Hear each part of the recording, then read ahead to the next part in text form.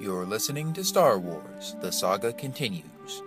Your hosts, Kyle Avery and Tim Gerasi, are scouring the HoloNet for news and bringing you all of the latest updates on the future of the Star Wars universe. And the future is bright indeed, so we invite you to join us on this exciting journey as the saga continues. Always in motion is the future.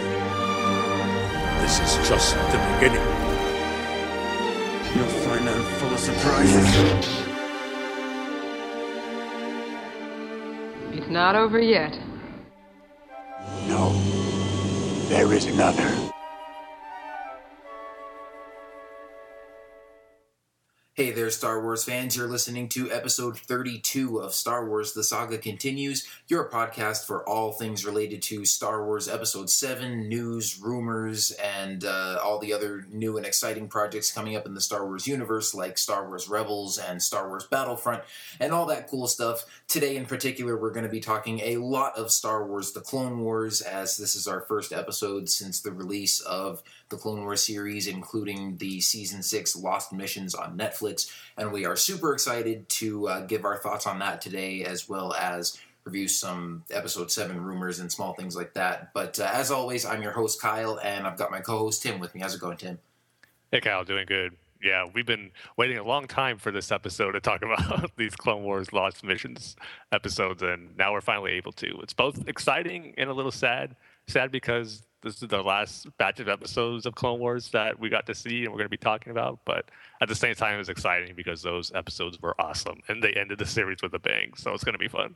Yeah, definitely. And we're going to try to cover all these episodes in one podcast here and kind of just break it down by story arc. So we'll talk about, the Order 66 arc, and then the Clovis arc, and then the 2 Jar Jar episodes, and then finish off with the Yoda arc. In the event that we end up just rambling on and on and on and end up going really long, I might cut this off at some point and have us finish up in another episode. But we'll kind of see how it goes. We're going to try to fly through these few rumors and things that we have to cover here first, and then try to keep it to a somewhat reasonable time and get all these Clone Wars episodes covered. But first of all, we'll start with some Episode 7 casting rumors that came out over the past week or so. And the first one comes from Variety, and they're talking about some of the actors who were sort of the front runners, I guess, for the lead role in Episode 7, which we still don't know exactly what that role is, but they're saying that it sounds like it's a Jedi apprentice and not one of the Skywalker or Solo kids. And that those characters would possibly be in like more supporting roles, and that this main character would be just like a new character who is supposedly maybe Luke Skywalker's Jedi apprentice. I don't know. But they're saying that 5 actors are in the running for the part. There's Jesse Plemons, who we've talked about before as being a possible contender for a lead role, as well as John Boyega, who was in the movie Attack the Block, Ed Speleers, from Downton Abbey, and then 2 more actors named Matthew James Thomas and Ray Fisher, who are theater actors. So according to Variety, which is a pretty reputable source, it sounds like these guys are sort of the top 5 candidates. And they are saying that one of the possible reasons why they still haven't made a choice yet is they're trying to decide, what ethnicity they want the main character to be. John Boyega is African-American. I think all the rest of the actors are white, but I could be wrong. I don't know who those 2 theater actors are. So it's, part of that is the studio kind of deciding what demographic they want to go with there. But I don't know. I don't really know any of these guys real well as actors, but I guess it is kind of exciting to know that they're sort of narrowing down their choices and close to casting a lead role, which means that hopefully we're close to getting some official casting news. Again, none of this is official yet, so as always, take it with a grain of salt. We pretty much put that disclaimer on everything, but it's not like this is something huge to jump on board with anyways, because it's still, one of these 5 guys could be the main actor. It's not like we have confirmation on one of them, so we'll just have to wait and see. Yeah, exactly. I mean, pretty much what I took from this is more actors being rumored for the parts that I never heard of or seen in any other of their projects. But it just leads to maybe more of the rumors of Jesse Plemons really being the front runner out of this group, since he was mentioned before. But again, I'm still holding out hope that, like I said before, March is going to be the month we get the casting announcement. So we got a few weeks left. So maybe we're slowly building toward it before the month's over, but we'll find out soon. Yeah, we still got 2 more weeks of March left, so we'll see if Tim's prediction comes true. Come on, Lucasfilm, don't let me down. But yeah, so again, there's 5 possibilities there that Variety has narrowed it down to. We also have another Latino Review casting rumor that also got reported by a bunch of other sites who were also, I guess, were citing their own sources. So maybe this wasn't just Latino Review kind of breaking this or thinking that they were the only ones who knew about it or something. But there's also a rumor going around that Lupita Nyong'o, who just won an Academy Award for Best Supporting Actress for 12 Years a Slave, that she's up for a role in the film, and that she might be a Sith Lord or a Sith apprentice or Dark Jedi villain character, something like that. So that could be pretty interesting to see too. It is kind of nice that, if this turns out to be true, if she ends up in the movie, it kind of goes along with them casting, sort of relatively unknown actors. Obviously she's more well-known now that she's won an Oscar, but she's still not one of those people that like, oh yeah, you've seen her in everything. So she's kind of like a young rising star. So to see her in Star Wars would be pretty cool. Yeah, and I think too, what also is cool about this is how she's rumored to be a part for a villain or a Sith.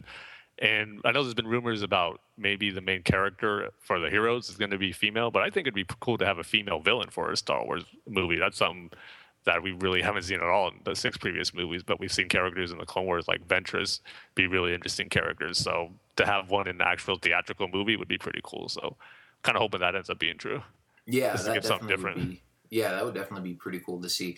Although I do have to admit, one thing that popped into my head when I saw this, I remembered that rumor from a while back where they were talking about the possibility of like Obi-Wan having a daughter or granddaughter or something. Yeah. And then they were saying they might be looking for like a black actress to play the part. And I'm like, wait a second here. But, obviously this doesn't mean that she has to have any connection to Obi-Wan Kenobi. So...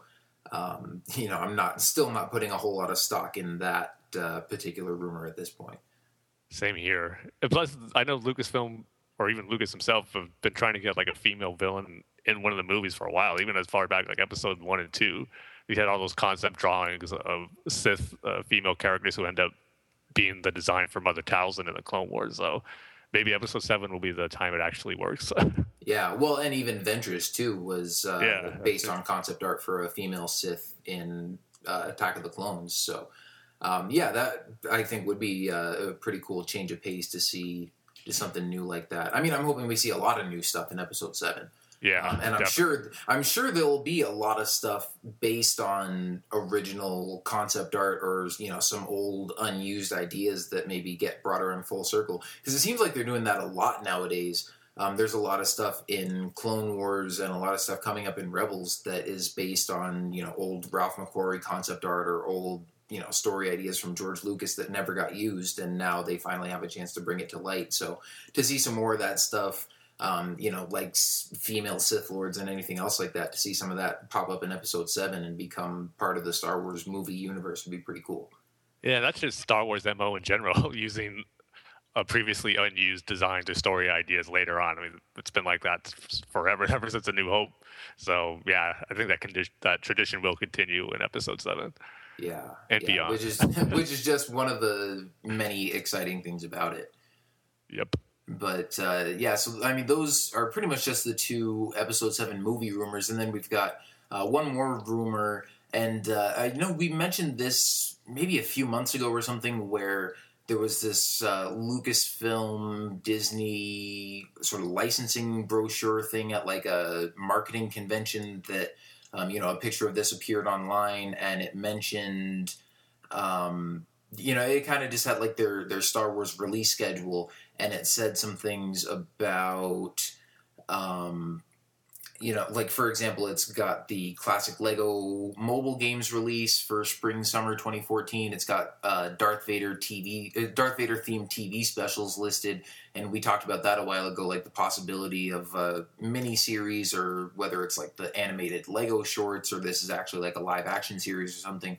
And this rumor just kind of adds to that a little bit. This is from cinelinks.com, and they're saying that some of their own, you know, anonymous sources within the industry that they can't name, blah, blah, blah, are saying that with all the Star Wars casting going on, that, you know, with the casting and the auditions and casting calls and all that kind of stuff, it hasn't just been for Episode 7, but that they're also holding auditions for some television projects, including specials and miniseries. So, you know, just sort of adding fuel to the fire there as far as rumors go. But if this turns out to be true, it wouldn't really surprise me. I mean, there's not a whole lot to go on here. It's not like they're saying, ooh, this person is going to be the main character in a Star Wars TV series about this. It's like, you know, nothing real specific here. But it would not surprise me if, A, they're at least looking into the possibility of doing some Star Wars TV series, especially with the way that a lot of these cinematic franchises seem to be expanding to TV nowadays, with the way that you know, Marvel has their Agents of S.H.I.E.L.D. and DC has Arrow and The Flash and the Gotham series coming up. So it seems like a lot of these big entertainment franchises that aren't already TV shows, you know, the ones that are movies and comic books and stuff, are looking to sort of use TV series as a way to expand even more. And of course, with Star Wars, we've already got that with Clone Wars and Rebels. But, you know, if they wanted to look into a live-action Star Wars TV series. I mean, heck, we know George Lucas was already developing one at some point. So whether Disney is starting over with a different one, or whether they're picking up some of George's old ideas, I mean, it certainly is not a shock to anybody that this is at least an idea that's being thrown around. And, you know, we still don't really have any details or specifics on it at this point. But, yeah, so take that as you will. If, you know, this could be more, like I said, just sort of more fuel on the fire as far as rumors are concerned, but not really anything specific here to latch onto. Exactly, and not really too surprising, really, because at least I think for me anyway, I assumed that eventually there was going to be some live-action Star Wars TV shows made. Probably not the ones Lucas had in mind, because the reason they were held up because they were so expensive to make, and I don't think Disney's going to be the one to probably put the money into those series. If it was too much for Lucasfilm, I don't think Disney's going to be doing that. So I have a feeling it's going to be something brand new. But I was a little surprised that if it is true that they're already casting for it now, because I would have suspected to be further down the line, like after Episode 7 came out.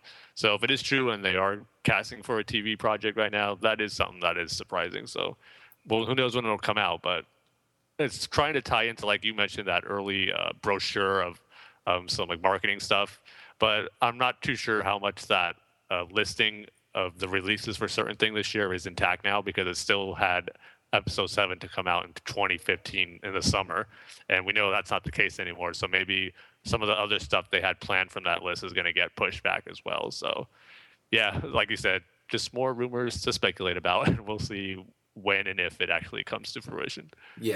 Yeah, but I mean, like you said, as far as the actual casting goes, like, I would be maybe kind of surprised if they're casting for a TV series already, but at the same time, if it's just miniseries or specials, that could be something they're already working on now that we just don't even know, and it could just sort of pop up, you know, that nobody would have had coming on their radar. It could just, like, pop up at some point and be like, yeah, here, we made this little TV miniseries, and it's going to air sometime later this year.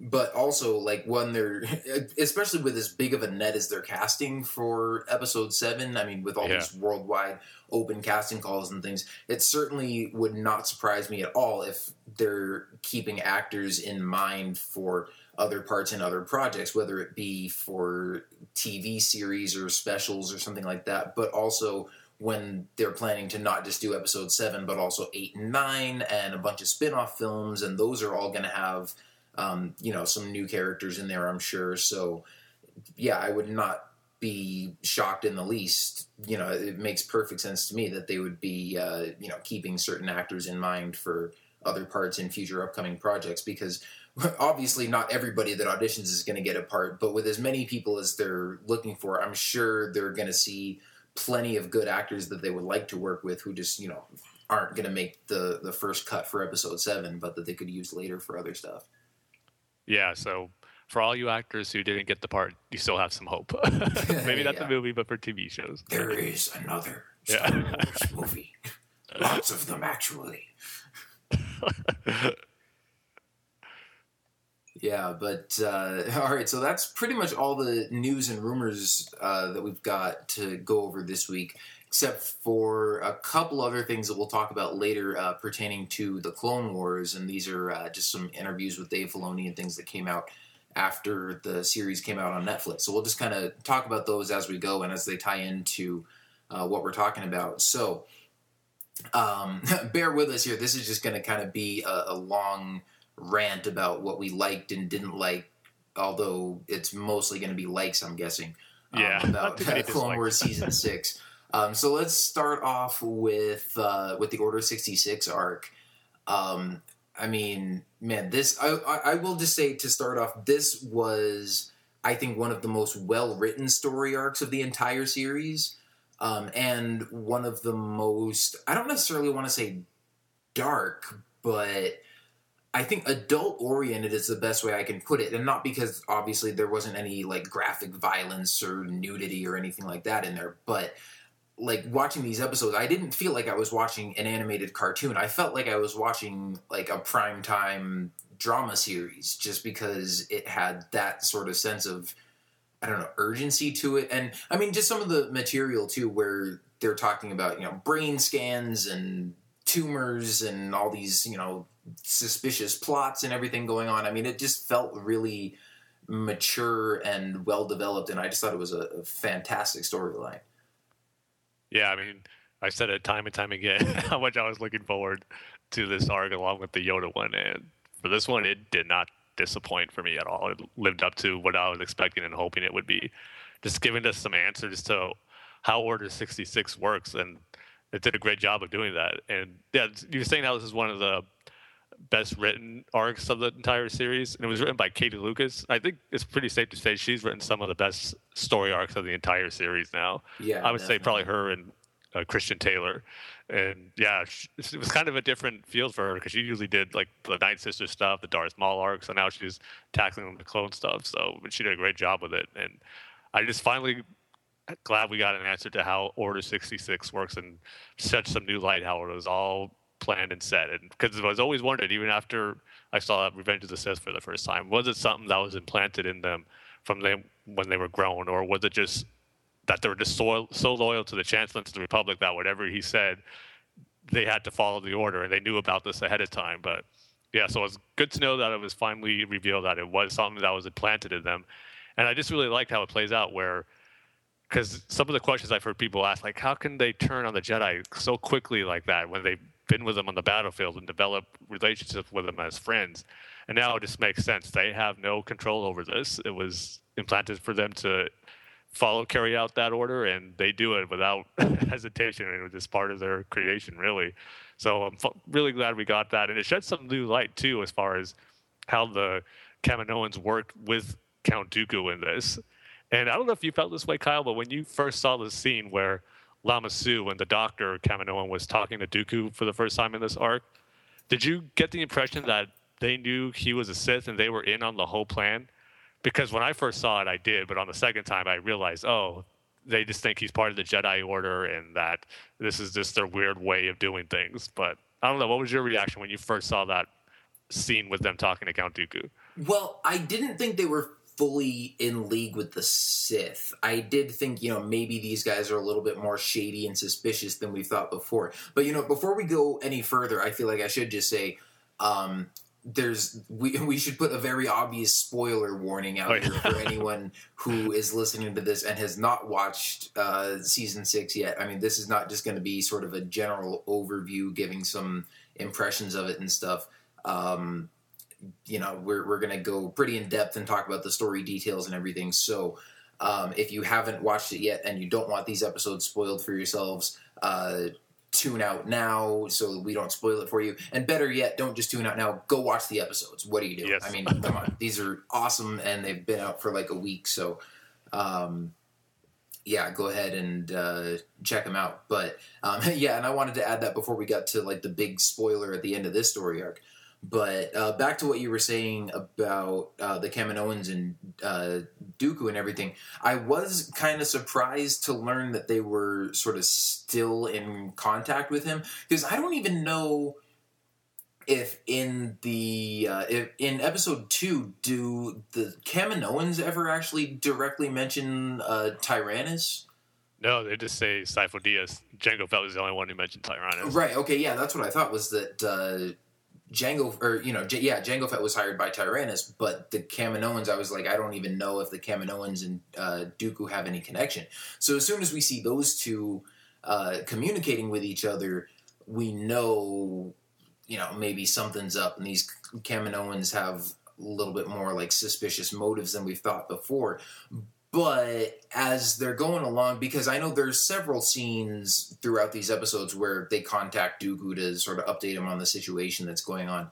And, as the conversation sort of develops, you eventually get the feeling, at least I got the feeling, that the Kaminoans aren't really in on the whole Order 66 plot, because they say something about the fact that it's a prevention measure against Jedi going rogue, and so, they know that the clones are implanted with these chips that Tyrannus gave them that will make the clones, execute this order and turn on the Jedi, but they think it's just a preventative measure, like in case the Jedi turn rogue and turn against the Republic, then they can, execute them, because obviously the Jedi are powerful and a Jedi gone rogue would be dangerous, but they don't want the Jedi Council and the Republic to find out about this, because then they would be, distrusting of the clones and of the Kaminoans and think like, oh, you guys hid the secret from us and you program these guys to be able to kill us if necessary. Like, obviously the Jedi wouldn't be happy about that.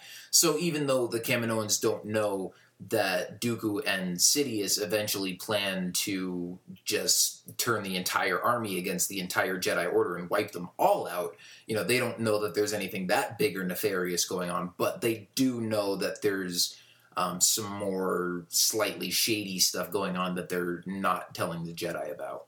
Yeah, it's funny because they even had to make a cover story for the cover story where they said that inhibitor chip was to suppress the clones more, like Jango Fett's aggressive nature and personality, which in turn they were covering to what Dooku told them to go against Rogue Jedi, which was a cover-up for actually being the Order 66 command. So I was like, a cover-up over a cover-up for the real command. But yeah, although one thing I will say that I won't say this is really like a negative of the story arc for me, because I think the whole story still worked really well, but one thing we never really got a clear answer on is why, or like what exactly these chips do.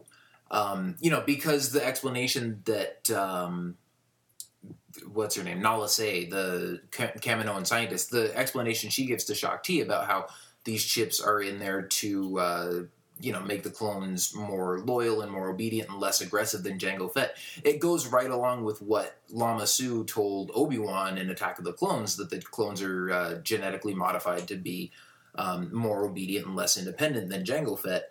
So I thought, okay, maybe that is what these chips do, and like those chips are what make them, it's just what makes them follow orders. And so when Palpatine issues Order 66, they just have this chip in their brain that says, I can't disobey a direct order from the Supreme Chancellor. But then the thing that I sort of question about that is, at the beginning of this story arc, the thing that sets the whole thing off is you have, the clones fighting the droids on this massive space station. And that was cool in and of itself to see, another big battle sequence. But then you see, the clone trooper Tup in the middle of the battle just sort of loses it, goes a little crazy, and shoots one of the Jedi generals that they're working with. And then, they take him back to Kamino, and that's what launches this whole investigation with Fives wanting to find out what happened to Tup and what made him do this. And so I'm like, if the chip is just there to make the clones follow orders and Tup's chip malfunctioned, then what made him kill the Jedi?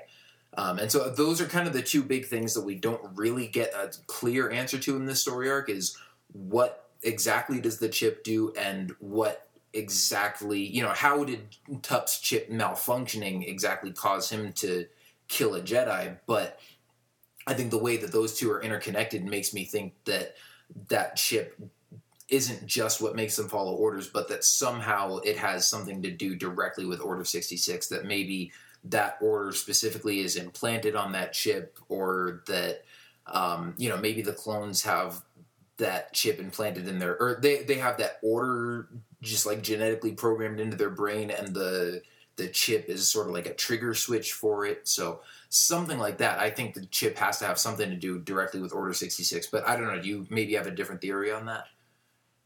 Well, it probably wasn't directly said or explained in it, but the way I took it was that it pretty much is that inhibitor chip in there. That is the command for them to kill the Jedi. That's what it's for. It's going to make them do it. And whatever happened, since it wasn't ordered to like go into effect by Palpatine, Tups just somehow malfunctioned for whatever reason. Never really say why it malfunctioned. It was just a defect, a random defect that happened to him. And then since it was defective, it just got the order got to him to kill that Jedi. So since that happened to him, that's what makes me assume that that chip is specifically there for them to kill Jedi. It's not for them to follow an order from Palpatine, whatever. It's specifically there for them to kill the Jedi. So I just kind of took it where, yeah, it's not something where it's just coming from the highest command from Palpatine and they have to obey whatever he says. But no, it's just Palpatine's the only one who can probably activate Order 66, and that order is to kill the Jedi. So I think it probably wasn't fully explained or said to us to an audience, but I was able to grasp it from that the whole point of that chip was for them to kill Jedi, not rogue Jedi, but just any Jedi they were with. So, yeah. And that's part of it too, is make this, like I said before, it just makes it so tragic, was that they have no control over it. As much as they kind of develop their own personalities and become more independent. And they even mentioned that too throughout when they were talking to Dooku, how they're becoming more independent and taking on the personality traits of their Jedi generals than it was expected. And even though they've come that far, they still were just puppets to Palpatine's grand plan, and they have no say in the matter, and they're just pawns, really, which is just makes it more sad to see it all play through, and especially when you see how hard Fives was trying to uncover this plot and how it was unsuccessful. So, yeah, just again, it's a great writing by Katie Lucas and a great story that George Lucas came up for. I'm not sure how much he had this in the back of his head when he was developing Revenge of the Sith. Maybe later on, as he was doing Clone Wars, the actual explanation, the idea behind it, and the reasoning and the explanation of the actual Order 66 chip or that they had in their brains came out when he was doing this episode. But either way, it doesn't matter when he came up with it. It just, I thought, fit in perfectly with what we saw in Revenge of the Sith. And I did end up seeing Revenge of the Sith after I watched all these Lost Missions episodes, and this and the Yoda arc, it definitely added to some scenes in Revenge of the Sith, especially Order 66. You just can't help but think of Fives and what he went through and how he almost was able to prevent it from happening, but just Palpatine wasn't going to let him uncover it, and then we saw the tragedy that happened. So, yeah, it all fit together pretty nicely for me. Maybe if it wasn't necessarily explained straight out, but I thought it all fit together nicely in the end. Yeah. I mean, even though, like I said, those two kind of big details would seem like they might be like a big plot hole or something, but I think it almost works better to leave those as things that fans can kind of debate and discuss over, because it's not something that ruins the whole story. It's not like, oh yeah, the story was kind of good, but we still don't know what the chips do. It's like, those are my only two sort of lingering questions from this story arc, but I still, like I said, I think this was one of the best written arcs of the entire series, and I think even though we still don't know maybe exactly what the function of the chip was, we know that it causes, it, in some way or another, causes the clones to follow Order 66, and that's what the whole point of the storyline was. And so just basing it off of that, the story really worked as a whole. And just as I was watching this, I was like, again, like I mentioned before, with all the talk about, scanning Tup's brain and it's like, oh no, we got to do a autopsy and we should just kill him. No, we got to do a level 5 atomic bioscan, and then like, oh, we found this tumor and then it's implanted at like this stage of infancy. And just with all this like technical medical talk and everything, it's like this could have been a sloppy, boring mess if not handled correctly.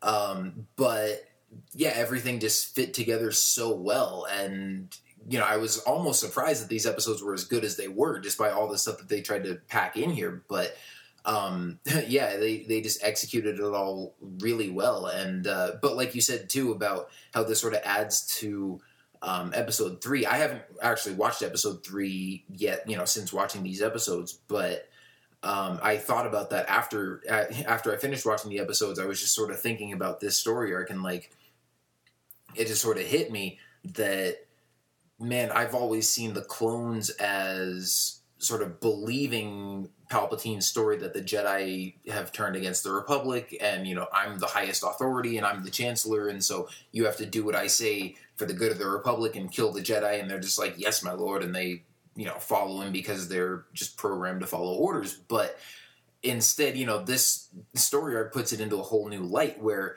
you can almost imagine, you know, what Commander Cody must be thinking as he like gives his guys the order to shoot down Obi-Wan. It's like, he doesn't want to do that, but he's got a switch in his brain that's making him do it uncontrollably. So yeah, it definitely makes it definitely paints the clones in a more sympathetic light, and makes it seem like they're just pawns in Palpatine's game just as much as the Jedi and the Senate and everybody else that he manipulates.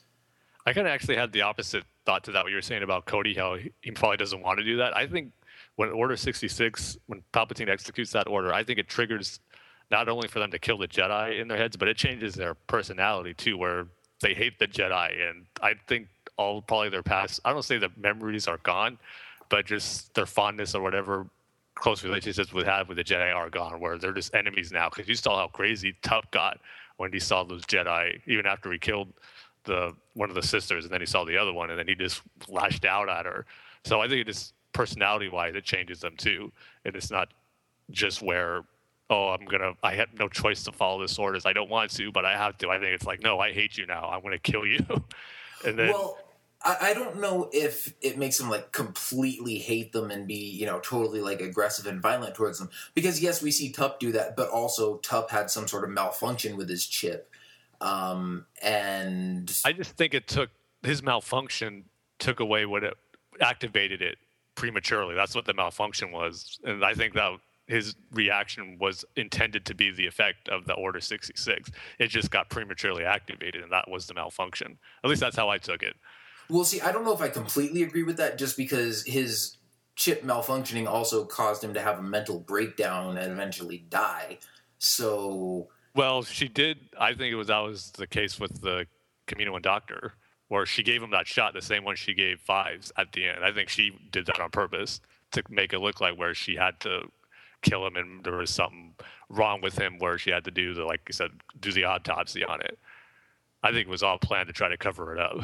Yeah, but even then, I mean, from the beginning of the episode, like when Tup first shoots the Jedi, you know, when in episode 3, when Palpatine executes Order 66, the clones aren't all like holding their heads and going, "Oh, what's going on? Yeah. Oh, follow orders, Jedi." It's like, no, they just turn and execute the orders. So I think the fact that Tup's chip sort of decayed and malfunctioned not only caused him to execute Order 66 prematurely, but also obviously caused him to have some sort of mental breakdown. And you see him even before he gets to Kamino, and Nala Se is, you know, injecting him with whatever she injects him with. You know, he's losing his mind and going crazy, and that doesn't happen to all the clones who execute Order 66. So, although on the other hand, I do think that you might be onto something where it's, you know, I don't think that the clones maybe like just kill the Jedi and then feel absolutely, you know, like the exact same way that they did before. You know, it's not like they shoot the Jedi and then be like, "Oh crap, what did I just do?" Like, yeah. I just did this one thing that this chip in my brain made me do, and then suddenly went back to the way things were before. But I also don't think that there's suddenly like, you know, yeah, Jedi are evil and we absolutely hate all of them. Like, I mean, I would like to see maybe, you know, some sort of story or something that takes place after episode 3, examining like the psychological effects of that, especially now that we know that it's not just that the clones believe Palpatine and go along with this story, but that they have this chip in their brain that makes them follow this order. Like, Do any of them feel regrets about it afterwards? Do they even remember it? Do they remember the relationships with the Jedi that they had before Order 66? So, I mean, it definitely opens up some new questions about it, but at the same time, I think it did sort of paint a clearer picture. And you know what? That's one thing that I love about this story arc, too. Just one of the many things, because it was such a great storyline, but... And sort of going into it, when you were saying that you were glad that they finally tackled this and you were wondering like how it all happened and, you know, what exactly made the clones do this, I never really felt like I needed that much of an explanation for it, because for me, the explanation of, you know, when you combine everything from like episode 2 and episode 3, where they say that the clones are bred to be loyal and, you know, they're more creative and free thinking than battle droids, but they're also... more obedient and less independent than, you know, your average, like, naturally born person, and the fact that they serve the Republic and that Palpatine is the, you know, highest power in the Republic, that if he says that the Jedi are, you know, have turned against the Republic and we're going to execute this emergency order to terminate them all before they become a threat, that the clones would believe him and go along with that. Especially, I mean, look how easily the Senate goes along with that, and they don't have chips implanted in their brains, you know, but he makes up some bogus story about how the Jedi tried to murder me and take over the Republic, and so I'm going to make the Republic into an empire so we're all safe. And the Senate's like, yay! And I'm like, well, if they could go along with that, the clones who were programmed to be even less independent, heck, they would believe that too.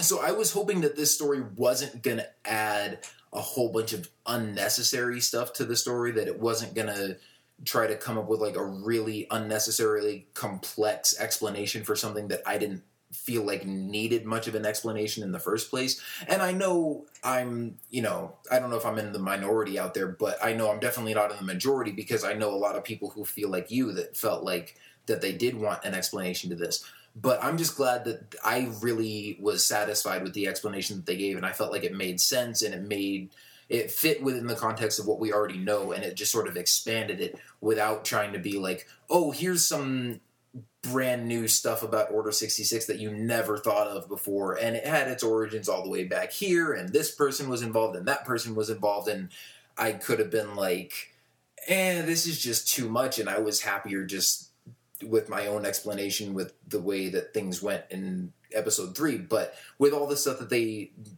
added to it in this story arc, I just felt like it all really fit well into the equation and just added more to it without sort of introducing anything new or unnecessary or complex. It just sort of broadened and enriched just sort of what was already there.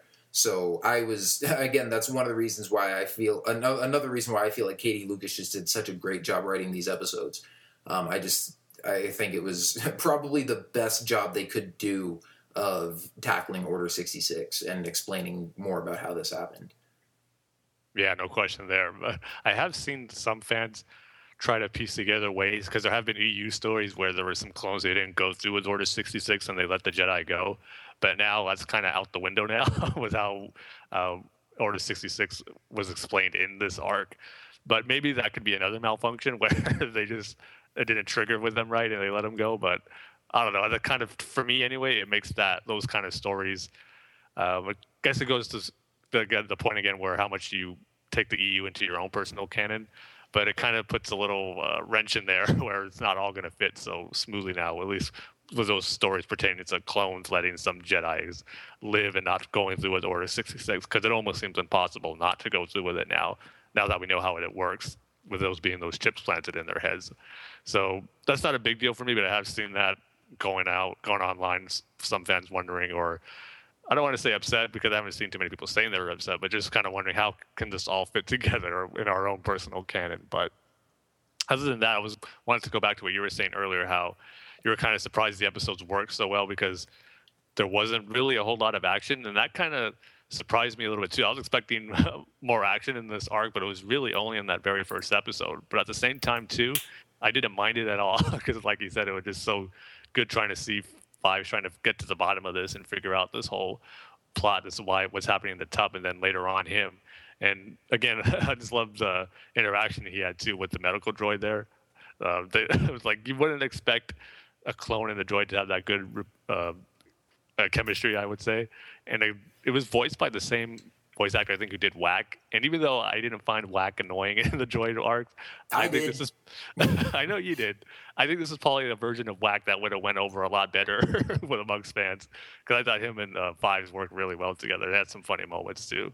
But yeah, and I completely agree with you there. I mean, I was thinking that the whole time watching these two together, because I realized, I mean, I guess it was either watching the credits of the first episode or maybe I just recognized the voice, that I was like, oh yeah, this is the same guy that does the voice of Whack in the D Squad episodes from season 5, and yet the difference in the material was astronomical, in my opinion. I mean, Whack had a few funny moments for me. I mean, it wasn't like I hated every single second he was on screen, but he was kind of like Jar Jar Binks, I guess, although I'd say I even like Jar Jar a little more than I like Whack, where he's funny at times, and then other times it's just like, okay, this is a bit much. Stop with the goofy antics. We've got a mission to get to. Come on, guys.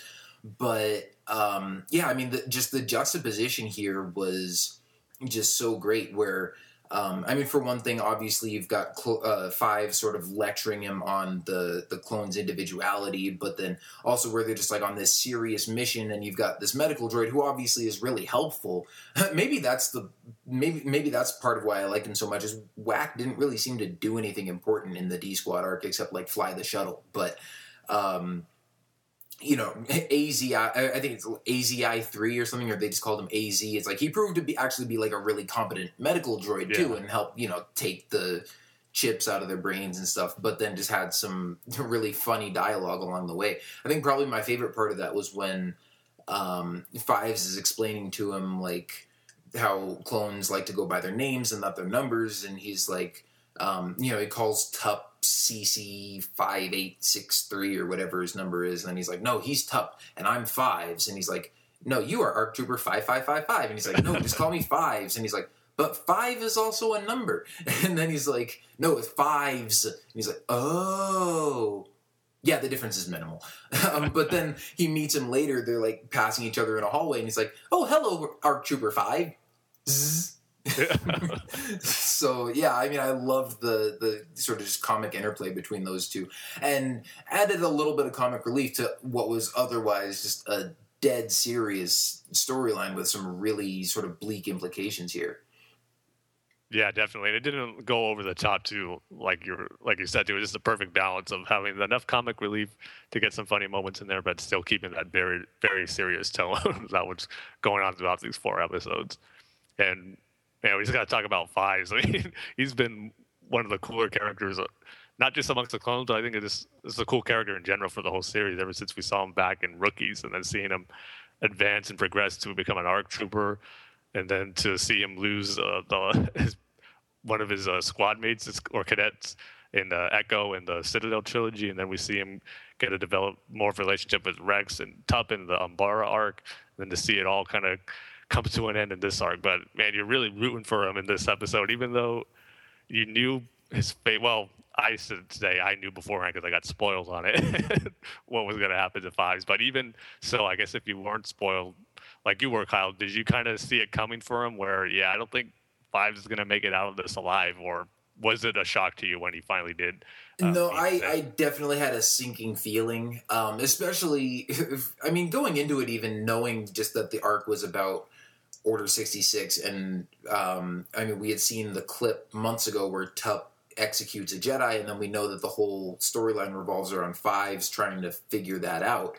I guess maybe once I read the episode descriptions and thought about it a little bit, I was just like, yeah, Fives probably isn't going to make it out of this, because if he's investigating Order 66, either he's not going to find out anything about it, which would make for a boring episode because then we as the audience don't find out anything about it, or he could find out about it and go along with it and be okay with it, but that would kind of be disappointing, especially because, like you said, he's been built up to be, kind of such a cool character, and we've seen him working alongside Anakin in the Jedi before. But also, when you read the descriptions for the episodes, especially the last episode where it talks about him going on the run, it's like, okay, well, it obviously doesn't seem like he's going along with this. It's like now suddenly the tables have turned against him.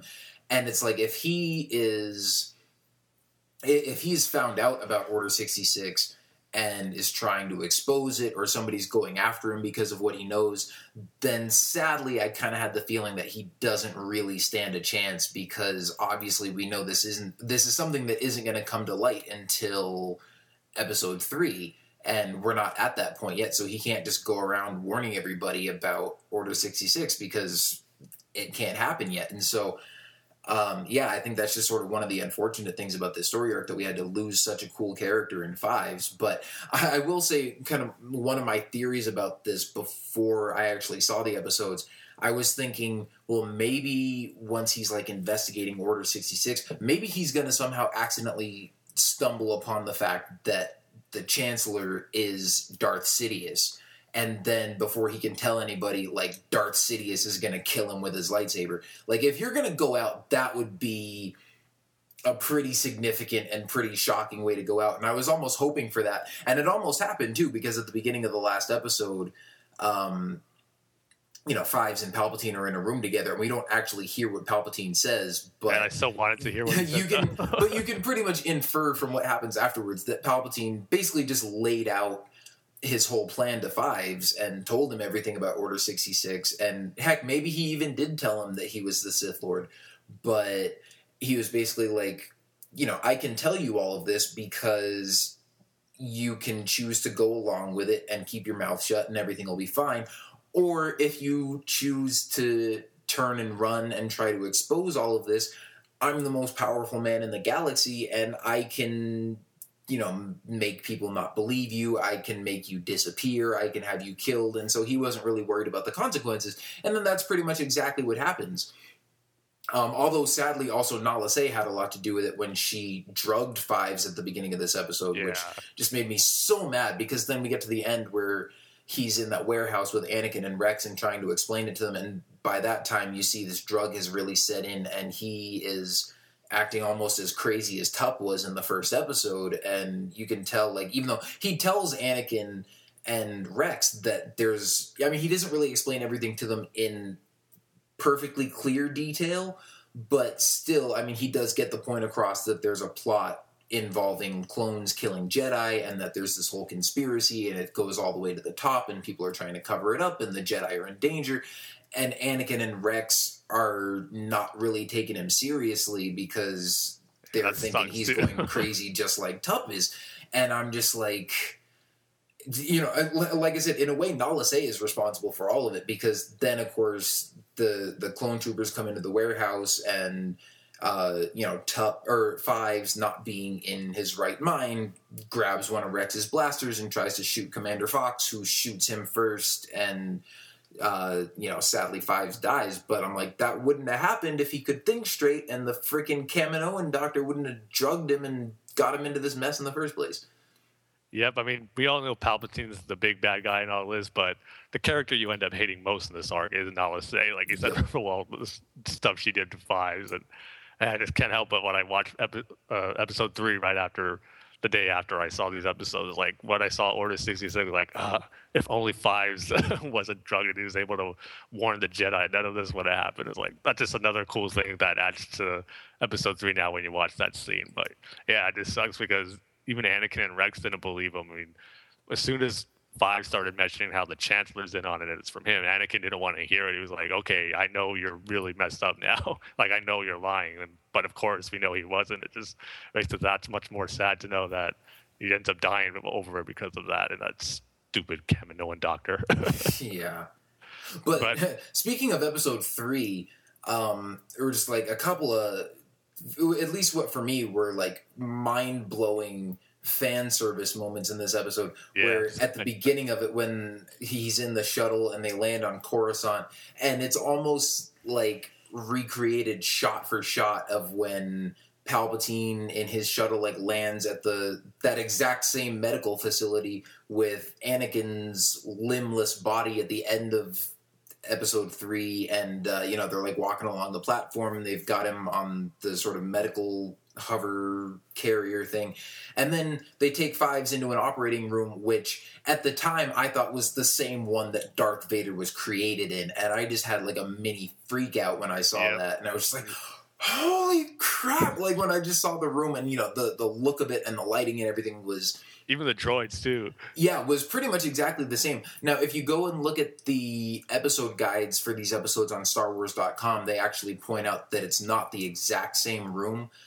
because unlike the one that Vader was created in, this one they're kind of hard to see, but it has like some sort of seating, like observation stations, I guess, around the outside of the room where people could like sit and watch.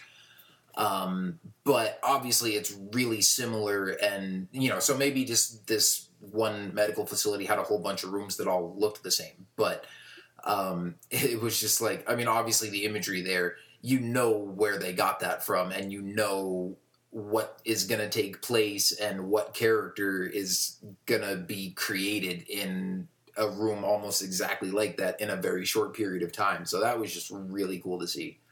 Yeah, I actually got a small gripe about that. I mean, that whole, like you said, scene was awesome. Like, it was a real geek out moment. But then why does they have to go out of their way to say, no, that actually wasn't the same room as Darth Vader was created in? I mean, it pretty much looks exactly the same, maybe some little differences. Just let it be a cool fan moment and have it be the same room. Because to me, I took it, they're meeting Palpatine. Palpatine probably took him into that medical facility, and that makes me think, since Palpatine's meeting him there, it's probably the same one he had Anakin be created into Darth Vader, because he was president in both of those instances. But no, they go out of the way to say, no, it's not exactly the same room. It just takes a little bit away from it. And for me personally, I like to think, that's the same one, because it looks pretty much identical, like you said.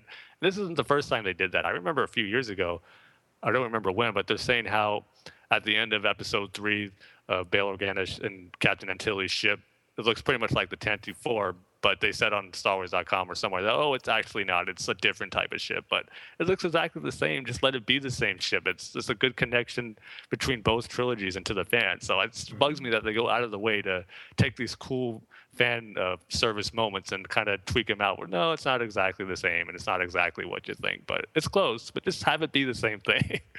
Yeah, well, in the case of the medical room, like, I don't even care that much, because the first time I saw the episode, I hadn't read the episode guide yet, and I thought it was the exact same room. And, of course, I'm never going to have the same reaction watching that episode again anyways, because I know it's coming and it's not going to be as big of a surprise. So it's like, okay, fine. You want to tell me now it's a different room?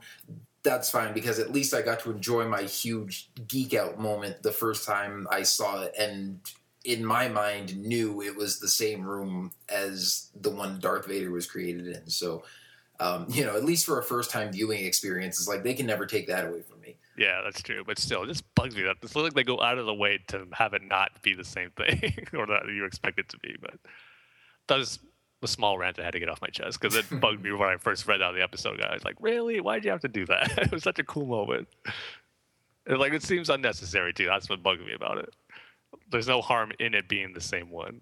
Yeah. Well, see, I have to wonder if, with those viewing stations around the edges of it or something, did they put those in intentionally to make sure it was a different room?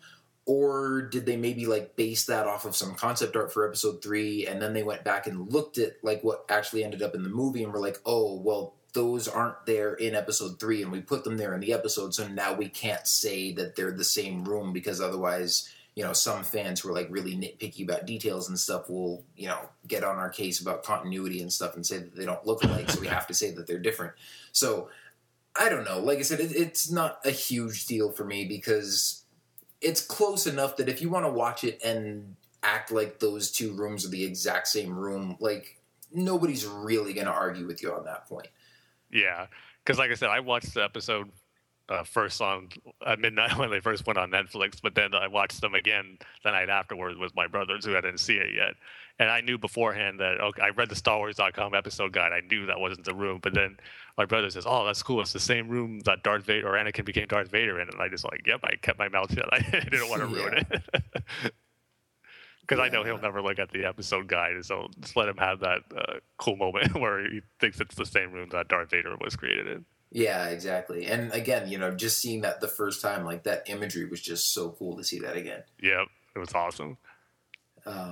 But yeah, I mean, I think we've pretty much covered everything for that story arc, unless you had anything else you wanted to add to it. The only thing I'll say was it looked cool, but at the same time, I hated seeing what happened to the clones. But where they first, the battle droid stole Tup's body from them when they were trying to transport him to Kamino, that was a pretty brutal action sequence where you see those destroyer droids take out the clone trooper pilots and see their helmets get sucked out, and then they get sucked out into space, and then boarding the ship and the gravity's out, and just seeing them just massacre all the clones in there was pretty brutal. But also too, the sequence where Anakin, Fives, and Rex took out those droids and rescued Tup was pretty cool too. And there were some funny lines in there too. I liked it where Fives made a comment about Anakin's binoculars or those Jedi issues, like mocking how small they are compared to his. So yeah, that was a great moment too. That first episode was really great. Yeah, and we didn't even talk a whole lot about that first episode. There was some great battle scenes in there. And like you said, that scene where the battle droids board the medical transport and the clones that are like in the cargo bay guarding Tup and the droids break in. I mean, that was, just, like you said, really cool, but also kind of dark and chilling, like zero gravity firefight where all the clones just get killed. And then Anakin and Rex and Fives go in to investigate, and you see like the dead bodies of the clones sort of floating around, and with their faces just sort of like, one of them, you see like a really close-up shot of his dead face with the eyes rolled back and everything just sort of like float right past the camera. And because of some stuff in these episodes and some stuff in the other episodes coming up that we'll get to in a bit, I almost wondered, like, part of it almost seemed like they planned these episodes to be on Netflix, because some of it I was like, would this even make it onto Cartoon Network? There are a couple other things I'll mention later, but just some dark stuff, some slightly adult humor that I was like, wow, I almost can't imagine them being allowed to show this on Cartoon Network, but I'm kind of glad that we get to see it because it makes it cooler, it makes it funny or whatever. But and then when you were talking about funny moments when they boarded the ship, one of the few uses of battle droid humor that I actually thought was funny. I mean, battle droids have had some funny lines before, but I think one of the things this show was notorious for in the first couple of seasons was the battle droids just being annoying and being overused for comic relief. But I thought it was really funny when the shuttle takes off and Anakin and Fives and Rex all sort of hang onto it with their grappling guns, and the battle droid pilot flying the ship is like, hey, we're experiencing some drag. And then the tactical droid that's with him is like, in the vacuum of space? And he's like, yeah, I know, it's weird. And then Anakin and Rex and Fives all board the ship, and they're, shooting all the droids and stuff, and the pilot's like, hey, now we're experiencing some turbulence, right before Fives shoots his head off. And I was like, okay, that was pretty funny. Yeah. I guess the one last thing I'll mention, too, I won't say it's a complaint, but I thought it was a little puzzling where they never really explained anything as far as how Admiral Trent survived that explosion from season 2 episode Cat and Mouse. I mean, because it was a massive explosion of that ship. He looked good as dead. But, of course, we saw he had like half of his body is all cybernetic now. But I just thought he was going to play a bigger role in it and maybe have some explanation. Like Anakin mentioned, oh, so you survived that, or I don't know, some dialogue that explained how he survived that explosion. But nope, it was just like he was there all along, and then he started his purpose and reporting Dooku about Tup, and he was gone, never mentioned again. That was one thing I thought was a little puzzling. Yeah, I wasn't really surprised or disappointed that we didn't get an explanation for how he came back, just because I didn't really expect it. I mean, if Darth Maul can get cut in half and thrown down a giant energy shaft, and the only reason the only real explanation we get for how he came back from the dead was that the dark side and his hatred kept his spirit alive even though his body was broken. It's like, yeah, but how do your organs still work? And how did you get from a junk pit on Naboo all the way to, I can't even remember the name of the planet in Brothers where Savage finds him. But it's like, I think that kind of stuff in Star Wars has always been more about the story and the characters rather than the exact specifics of how some of this kind of stuff happens. But I was kind of surprised, like you said, that Trench, like if they're going to go through the effort to bring him back, a character that we all thought was dead and make him look all cybernetic and stuff, I was kind of surprised that he wasn't, that he didn't have a more prominent role in the story arc. Because they just as easily could have replaced him with General Grievous or some other, maybe just a tactical droid or some other separatist who wasn't dead. Because like you said, he pretty much is just commanding the battle in the first episode, reports to Dooku, tells him about Tup, and then orders his guys to, go capture this clone that Dooku wants to examine. And I thought that maybe... once Tup goes to Kamino with Fives and Rex, and then Rex heads back to the battle, I thought that maybe the story arc was going to kind of split, and that we were going to follow Fives investigating on Kamino, but also go back to like Rex and Anakin trying to win this battle, and we would see more of Admiral Trench. But it just focused on Fives after that. Although I did like that they did sort of tie those two threads back together at the end, where when they're on Coruscant, like Anakin is back on Coruscant and Fives goes into that clone bar, which I thought was interesting that they have a bar on Coruscant that's just for clone troopers. I've never thought of that that before, was unexpected. But, I thought it was kind of neat that he sees, who is like Jesse and Kix or whatever there in the bar. And they're talking about like, oh yeah, the 501st just got back from this battle on Ringo Vinda, and, it was this giant space station and this weird thing happened out there with one of our troopers, and Fives is like, yeah, I was there. But I just thought it was kind of nice that even though they didn't show what was going on in that battle, they did sort of acknowledge that it was going on at the same time and then sort of tie it back in at the end. Whereas with some story arcs, like with the Umbara arc, where at the beginning General Krell tells Anakin, hey, the Chancellor wants to see you, and Anakin leaves, and then the whole rest of the story arc, Krell sabotages Anakin's squad. I always wanted to see, like, what was Anakin doing that whole time? Because he probably just showed up on Coruscant and Palpatine was like, I didn't ask for you. And Anakin's like, okay, cool, I'll just chill here with Padme then. And then, waits to find out that, like, his whole squad got killed. I'm like, I want to see the aftermath of that, or at least see, what happened to Anakin and how he sort of ties back into all this. So I'm glad that they sort of brought that story arc around back into it at some point. That was a nice little touch, I thought. Yeah, agreed. I mean, everything did at the end get wrapped up nicely without pretty much any questions, except for the about Trench. But it's not anything where I go, oh, the whole arc's ruined now because General Trench was explained how he survived. Mm-hmm. I really hope no one thinks that, where they hold General Trench in such high regard that an explanation was needed for them to like this arc. But I don't think that's the case. Yeah, hopefully not. I definitely don't think that was the intent. Yeah. But yeah, so overall, great arc.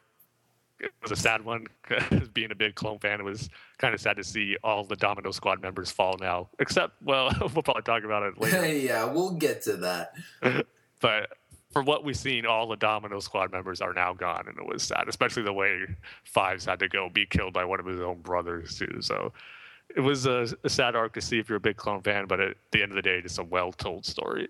Yeah, and I mean, you mentioned this before, how we've kind of been along with Fives on this journey ever since season 1, and we've seen him go from a cadet to a rookie to an experienced clone trooper to an ARC trooper, and now to almost saving the Jedi from being wiped out by Order 66 just to, ultimately get thwarted by Palpatine at the end. It's like, when you think about it, Fives has one of the...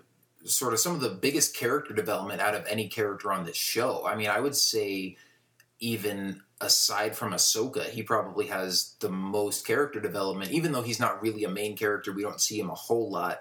We've maybe seen him in like one story arc per season, I guess, except like 2 story arcs in season 3 and none in season 2. But just the way we see, I mean, like I said, where we see him start at the beginning of the series and where he ends up, we might not get a whole lot of development into like his actual character, but we certainly see him progress through the ranks as a clone trooper and gain more experience and more prestige and become respected as a veteran ARC trooper there by the end. So it definitely is a big journey that we see him go on over the course of this series. And like you said, definitely sad to lose a fan favorite clone trooper there, but he definitely went out in a great story arc.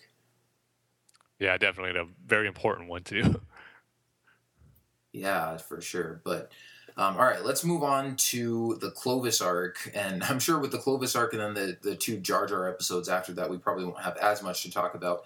And then we'll be here till Tuesday talking about the Yoda arc. Yeah. But so the Clovis arc, this is one that I know I've kind of hyped up a lot because it was one that I was kind of bummed to see get cut from season 5 because I really like seeing Anakin and Padme together and was looking forward to seeing some more character development and sort of relationship development between the two of them.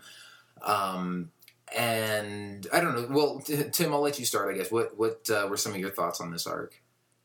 Yeah, I enjoyed this one. I heard some mixed reactions about it online, saying it was kind of a wasted arc, and others saying it was a good one. I liked how it explored more of the relationship with Anakin and Padme. It had like we got to see a real rough patch for them in their marriage, and I thought all of it was pretty good. And maybe the first, I would say half of the very first episode, where it was kind of slow, and it was like, okay, let's kind of get going. As soon as Anakin came around to get Padme out of prison, and then we had the whole cool chase sequence with Embo, and then the whole arc in general really picked up for me. I loved how Anakin treated Clovis, and how you could tell definitely he was jealous of him and just hated seeing him around. And like you mentioned before, too, the scene you just saw in Celebration with him and Obi-Wan in his room, I thought that scene was great. Just visually, it looked cool, seeing that pod racing poster on there, and then just seeing the interaction that him and Obi-Wan were having. I mean, he was trying to hide that him and Padme were married and have a relationship and that they were just friends, but you saw how angry it was, and you kind of knew Obi-Wan knew it was more than just friendship, and he mentioned Satine in there, and that was a cool throwback, even though it does take place before she was actually killed in the Mandalore Darth Maul arc. So there was a little continuity error there, even though they tried to make it work. But overall, I enjoyed this arc basically because of Anakin and how he treated Clovis, because that whole fight sequence they had was really cool too. With stupid Clovis trying to talk smack with Anakin. It's like, oh, let's see how tough you are without your lightsabers. All like, fine, I'll gladly show it. You just takes them to town. Clovis maybe got 1 or 2 punches in there, but it was like no contest. I love the moment where he punched Anakin's robotic hand and hurt himself with it. That was awesome. And then too, I like the whole end battle sequence too in the final episode of the arc. It wasn't that long, but finally got to see that scene that we saw in the season 5 trailers with the clone trooper Thorn taking out all those battle droids and just going out in a blaze of glory.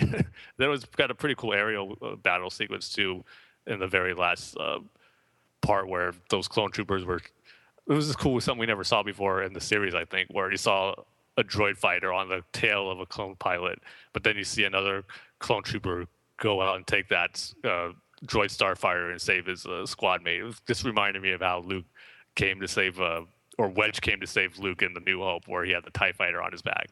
So it kind of drew some parallels there that I liked. And then too, just another thing that I thought was pretty cool that I wasn't expecting from this arc to explain, but how Palpatine took control of the whole banking clan and pretty much gained control of all the money in the Republic, and how that was like a part of his plan that had to be taken care of, but was something I didn't think we'd see or never really thought about, to be frank. But it was cool to see in the end that it was a necessary step he had to take control of the Republic and gain absolute power. So I thought that was pretty cool. Another small thing too, I finally know the correct way to pronounce the moons. I always wonder if it was moons or the muns. I think there was some debate, but now I definitely know it's the moons. So there was that. So overall, is it the moons or the munes? Oh, it's Munes. You're right. Yeah. Okay. Yeah, I thought that's what it was, and I think that's what I've always called them, because I think in the Micro series, I don't know if they ever actually say the name, but I know they go to the planet Munilinst. Yeah, they just say the banking clan. I don't think they actually say the Munes. So okay, yeah, I don't think they say the name of the species, but the planet is Munilinst, and so I thought they might have named the planet in there. But but I guess I pretty much had some of the same feelings you did on the arc overall. I wasn't as thrilled about the whole banking aspects of it. But like you said, once Anakin showed up and we got to see the interaction between him and Padme and him and Clovis, I mean, that was my favorite part of the whole, this whole story arc. And some of the political episodes have been some of my least favorite of the series, and then there have been some that I haven't minded as much as some people. But I mean, I don't know if I can even say my least favorite episode. One of my top 3 least favorite episodes of the entire series is Pursuit of Peace. And that's another one where they're talking a lot about banks and loans and interest rates and all that kind of stuff. And I was just like, why are we tackling this topic in a Star Wars cartoon that is just really dry and everything? And I guess I felt like it was handled a little bit better here, but I still wasn't thrilled by it.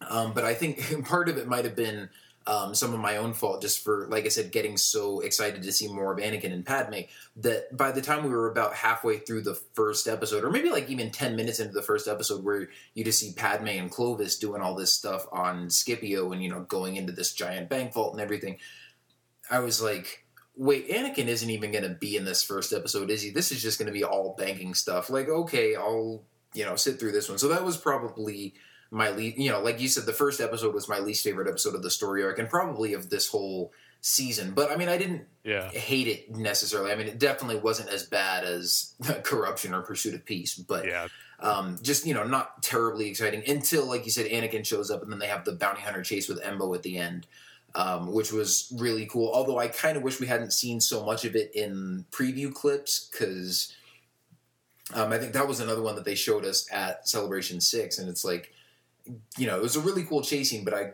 kind of seen most of it before, but at the same time, it was still cool to see, so that was an exciting sequence.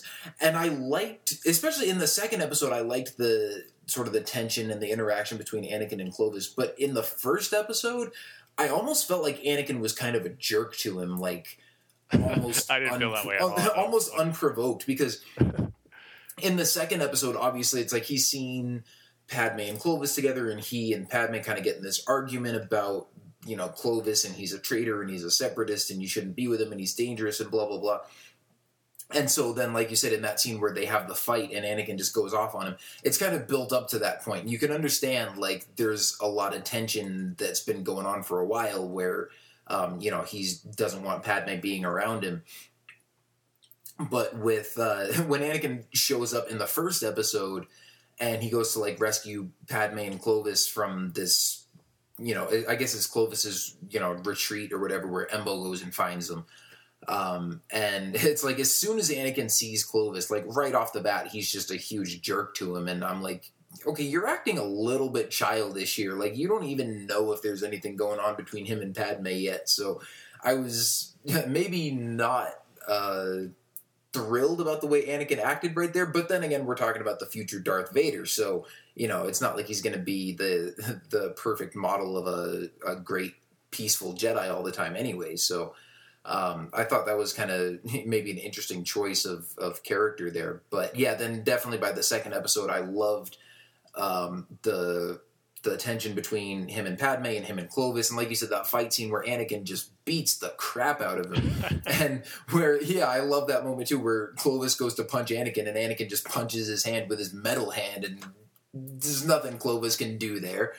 But then you just see that intense anger, like Anakin literally almost kills him, and Padme is like screaming at him to stop, and he realizes, like, dang, I've gone too far. But then I also like the fact that they, really sort of tackle the consequences of that. It's not like, oh, they're sort of the heroes of this story, so of course they're going to be in love, and even though Anakin has anger issues, like, Padme loves him for it anyways, and they're just going to, fix it all. It's like, no, they actually went through a pretty rough time after this. And, when Padme says, kind of when they have their talk about it afterwards, and Padme's like, look, we have a relationship based on lies, and you obviously don't trust me because, you're beating up Clovis when I don't like him. I've told you this. We're just working together because I need to, get to the bottom of this investigation.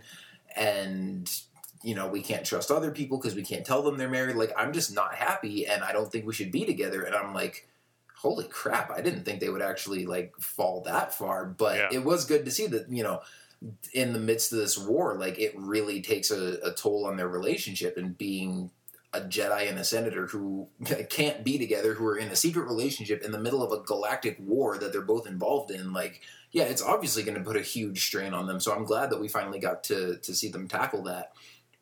And then, of course, they work it out in the end when Anakin comes to save her from, the droid invasion, when Clovis turns out to be a traitor, and he was working for Dooku all along. And I guess it's not really that he was a traitor. He seemed like he may have kind of tried to be idealistic, but at the same time, it's like, yeah, but you were sort of, it's like you wanted to do the right thing, but you were working with the wrong people the whole time. And so it was kind of hard to feel bad for Clovis in the end. But, like you said, it was a great battle scene to see the Republic come and sort of liberate that city from the Separatists. And I thought it was cool too when you were talking about the scene where you see the clone pilot like tailing the droid fighter and taking him out. And I think it was the first time we've actually seen like the image of that screen on the targeting computer that looked a lot like the X-Wings in Episode 4 when you see, I think either Luke or Wedge, when they shoot down a TIE fighter and you see like the little graphic TIE fighter on the screen and it gets locked in the crosshairs and then they fire, and it was like kind of the same thing here. So that was a nice callback to the original trilogy. And like you said, seeing Anakin and Rex taking out battle droids, seeing the clone commander Thorn and his guys all get sadly wiped out, but, yet another sort of heroic moment for a clone trooper. Those guys always seem to get some cool action moments, so that was all pretty great to see, too. Yeah, overall, for the most part, it hit all the right beats that it wanted to. I mean, like we said, the first maybe 10 minutes of the very first episode was typical like political stuff that maybe sounded a little boring, but then it picked up very nicely, I thought.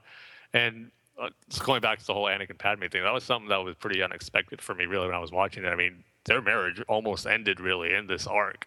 I mean, it took Anakin to save her and from the Separatist attack on Scipio with her and Clovis, so to kind of get things back together for them. But there was like that one moment now that their marriage was almost over, and I wasn't expecting that in this episode. I would just kind of say like Padme to be mad at Anakin for a bit for what he did to Clovis. But first of all, I didn't think he was going to get beat up that hard by Anakin, because we just saw a few scenes from the trailer from season 5, but he got taken to town, like I said, by Anakin. So she kind of had a right to do that and for them to separate. So, and Anakin agreed with it too, which was another surprising thing, because you would kind of expect him to say, "No, I'm sorry, we can make this work." But he was like, "Yeah, you're right. I way overreacted." So some interesting stuff to see, to go along with some cool action. So overall, it was a satisfying arc for me in the end. I mean, I really didn't have too high expectations or too low. I just was looking forward to it, definitely. And then I wouldn't say it exceeded them. I guess it was entertaining to me, and I enjoyed it. So it wasn't on an extreme high or an extreme low. So it's kind of right in the middle as an enjoyable arc overall.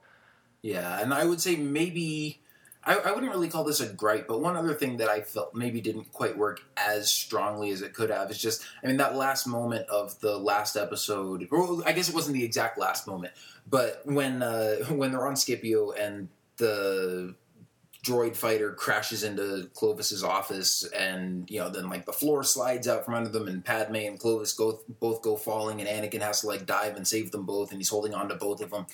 And he can't hold them both, and he's got to pick one over the other. And Clovis is like, let me go save Padme, and he just sort of lets go of Anakin. I mean, we've seen that in a lot of movies before. I feel like movies and TV shows where you have two characters that you you kind of wish they both could live, or like you care about both characters, and it's kind of a tragic moment where one of them has to decide to sacrifice himself for the other.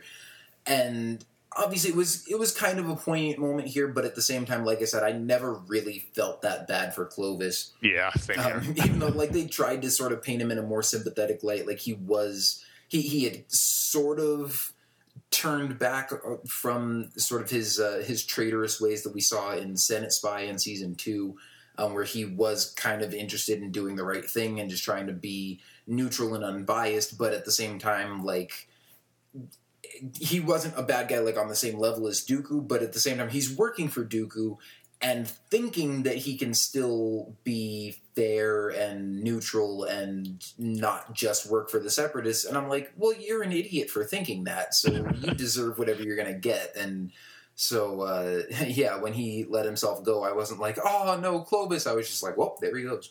Yep. Although it did pop into my head that couldn't Anakin use the Force really to bring them both up if he wanted to? If he wanted to, being the key words there. So I was like, yeah, I think he really didn't care about it falling. Yeah, he's like, well, you know, and of course, Clovis is the one that's like, no, I'm sorry, Padme. Like, you know, I messed up. This is my fault. I'm the one that has to take the fall for it. Like, he can't save both of us. Just save her. And he lets go. And Anakin would probably be like, well, you heard the man. I'm not saving him. Yeah. Yeah. But good thing Padme didn't question about it. How come you didn't use the Force? It was very stressful. I couldn't concentrate. Yeah. But then, and then one other thing you mentioned too, I thought the last scene of the episode was fantastic, where you see Palpatine. Well, I won't say fantastic necessarily, because the one thing that kind of bugged me was everybody chanting "Long live the Banks," you know, in the Senate. I was like, that's a little weird. Like, banks aren't something that you cheer for. This isn't a football game. But at the same time, I mean, just seeing how he sort of manipulated everything for his own ends at the end. And, of course, in Episode 3, Anakin and Obi-Wan talk about how the Chancellor has been gathering up all this emergency power during the war, and how he's promised to give it all back, but he hasn't, and that the Jedi are worried that the Chancellor might have ulterior motives and that he's gaining up a lot of power for himself. We see that in action here, where he's like, you know, well, it's my great, you know, I'm so sorry that it had to come to this, that, you know, the Republic can't afford the banks and the Separatists can't pay their loans or whatever. I don't even know exactly what was going on, but he's basically like, the whole thing's a mess, so I'm going to take direct control, and it's a tragedy, and I'm going to give it all back at the end of the war, but for now, I'm just doing this because it's necessary, and it's for the good of the Republic, and everybody applauds, and you're like, he manipulated this all along and got exactly what he wanted. I love seeing stuff like that. I always chuckle when he says those lines, like, I promise to give these powers back or control back to the Republic. Like, no, you're not. It's awesome. I love seeing Palpatine's plans come into effect and early on, and then when you see it all come to fruition in Episode 3, it's like, he's so awesome. He's such an awesome bad guy. Yeah, it's just so good seeing all these mastermind evil plans come into fruition. Yeah. Well, not the episode evil plans, because that is the third of my 3 least favorite. But yeah, seeing Palpatine's mastermind genius at work. You mean you didn't want to see another episode of R2 and 3PO searching for another cake? No, I'm not sure what was worse: the fact that they were going out to buy a cake, or the fact that while C-3PO is getting tortured by Cad Bane, R2 is taking a bath. You see, one episode wasn't enough for that storyline. That needed to be a 4-part arc. Well, they turned it into a 3-part arc, which I don't even understand in the first place. Like, Hostage Crisis was a cool episode from Season 1. I like that we follow it up with another episode and see what happens to Zero the Hutt afterwards, but I'm like, we know Cad Bane is a, you know, very resourceful and cunning bounty hunter. We don't need a whole episode knowing how he got the plans for the Senate building to be able to infiltrate it in the first place. Like, that's not a giant plot hole that everybody was wondering about after Season 1, especially when that plot involves kidnapping R2-D2 and C-3PO while they're grocery shopping. But enough about that. I was talking about a 4-part arc just of R2 and 3PO shopping or Coruscant or... Yes, I know you were, and I intentionally diverted from that idea because it's horrible. See, they could have went furniture shopping or something different than food. Oh my gosh, Tim, why do you do this to me? Then they go to Toys R Us to get baby toys for Luke and Leia. Like, what if Clone Wars stories? Clone Wars Infinities, there you go. Oh, man. Okay, so let's get to the Jar Jar and Mace Windu arc, or as I like to call it, Jar Jar Binks and Mace Windu play Indiana Jones. Yeah, I call it Indiana Jar Jar in the Temple of Doom. Yeah, or in the Temple of Windu. Yeah. Temple of Windoom. There you go. Oh, yeah, man. Talk about like what if Star Wars stories. This is something, just hearing it right off the bat, you think is like a what if Star Wars story, because you never would picture, at least for me, an episode with Jar Jar and Mace Windu teaming up. But as we'll talk about, it ended up working pretty darn well. I have to say, these were probably my favorite Jar Jar episodes of the whole Clone Wars series, which for some people might not be saying a whole lot, because, I mean, we've talked about before how, there's the BJ Hughes disaster from season 1, and, sometimes where Jar Jar has just been really annoying, and I generally liked him in Bombad Jedi. I liked him in Shadow Warrior. I liked him in Gungan Attack. So, I mean, I think they've had... Oh, and Supply Lines, too, I think was a good use of the characters. So I've liked... In general, at least with his last few appearances, I've liked Jar Jar on the show. But I think with the comedic elements here, and also with teaming him up with Mace Windu, it added for... all that came together to make for some great humor... just with Jar Jar himself, some great humorous interplay between those two characters, and then also just some great action moments. And, oh man, just the whole episode. I mean, both of these episodes were just a ton of fun. And, kind of almost unexpected how much I liked these episodes. It was just really entertaining from start to finish. Yeah, you said the key word there, fun. That's what they were. I mean, like you said, not being the biggest Jar Jar fan, just right off the bat, looking forward to Jar Jar episodes, not something with like, oh, I can't wait to see this arc right away. It's like, okay, let's see it and see how it is. But yeah, it turned out to be really entertaining, really funny too. And I've heard several people say this, that this is probably the best use of Jar Jar throughout the whole saga, really. And I would agree with that. I was actually laughing with him and not at him. Like the stuff that pretended to be funny, was actually funny. I always the one that cracked me up was right when he enters that temple and they hit the big gong and it scares him. And they keep doing it. But another thing that I really liked about this episode was just the setup, was how we got to go to that planet Bardota, I believe, and the species there was that they're force sensitive, but they're not part of the Jedi and the Sith. And I just liked how in the very beginning, Mace Windu gives the explanation of how, they don't really favor the Jedi at all, because they just view us as baby snatchers, and they just have a different view or philosophy of using the Force, and they really don't like us there. And I just like that aspect of them not trusting an actual Jedi who knows how to use the Force, but yet they're trusting Jar Jar just because him and the Queen had a past relationship. So I just like that we got to know about a new species that's Force sensitive and have their own religion, you can kind of say, of how to use the Force that's different from the Jedi. So I just love the whole setup for that, and getting to get these episodes started, I thought was a pretty cool way to set it all up. Yeah, that was pretty interesting, especially because I think we talked about on our last episode how one of our listeners had posted on our Facebook page some speculation that maybe one of the planets that Yoda goes to in the Yoda arc that we had seen in the trailer might be the planet Voss from the Old Republic, and I had talked about that, and how the people of Voss are just they're Force users, but they're just sort of these mystics who have visions and try to use the Force to see the future, and are just sort of in tune with sort of like the more mystical energy part of the Force, but they don't fight with lightsabers. They don't use Force pushes or Force chokes or anything, or sort of train in the Force like we see the Jedi or the Sith do. And it was interesting that actually these people on Bardota sort of fit that bill, although they don't look anything like them, but just in the way that they use the Force for different, sort of different purposes, and learn it in a different way than the Jedi and the Sith do. It was kind of similar.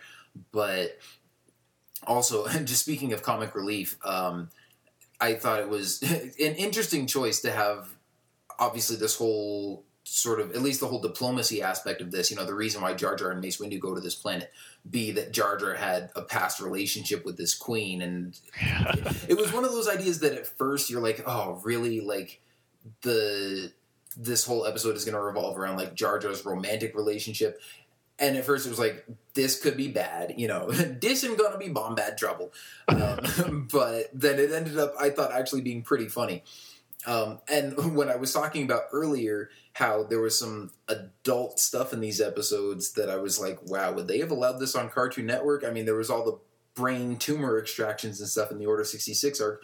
And then in this arc, there was kind of a couple of innuendos that I was like, wow, would they allow this on Cartoon Network, like in a kid's show? Yeah, they were kind of subtle, but at the same time, it's like, if you're an adult, you're not really going to miss these. There was one where when Jar Jar kisses the Queen for the first time, or I guess the Queen comes up and kisses him, and you just see Jar Jar kind of go all, you know, do this sort of limp, goofy Jar Jar thing, and then his ears start raising up on the back of his head, and I don't need to say any more about that, but I was just like, okay. And then when he says, or I think maybe like the next day or something, Mace Windu comes and finds him, and he's like, where were you all last night? And he's like, what? Misa loving the Queen. What's wrong with that? I'm like, well, okay then. We just went there on Clone Wars, ladies and gentlemen. And of all characters, Jar Jar Binks.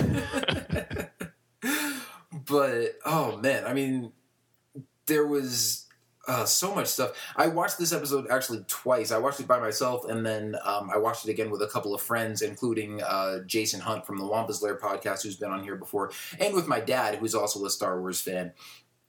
And we were just having a ton of fun laughing at this. I mean, I think I probably enjoyed watching it the second time with those guys more than I did the first time myself, just because they were cracking up at some lines that I, you know, laughed at the first time, but maybe didn't even laugh that hard at.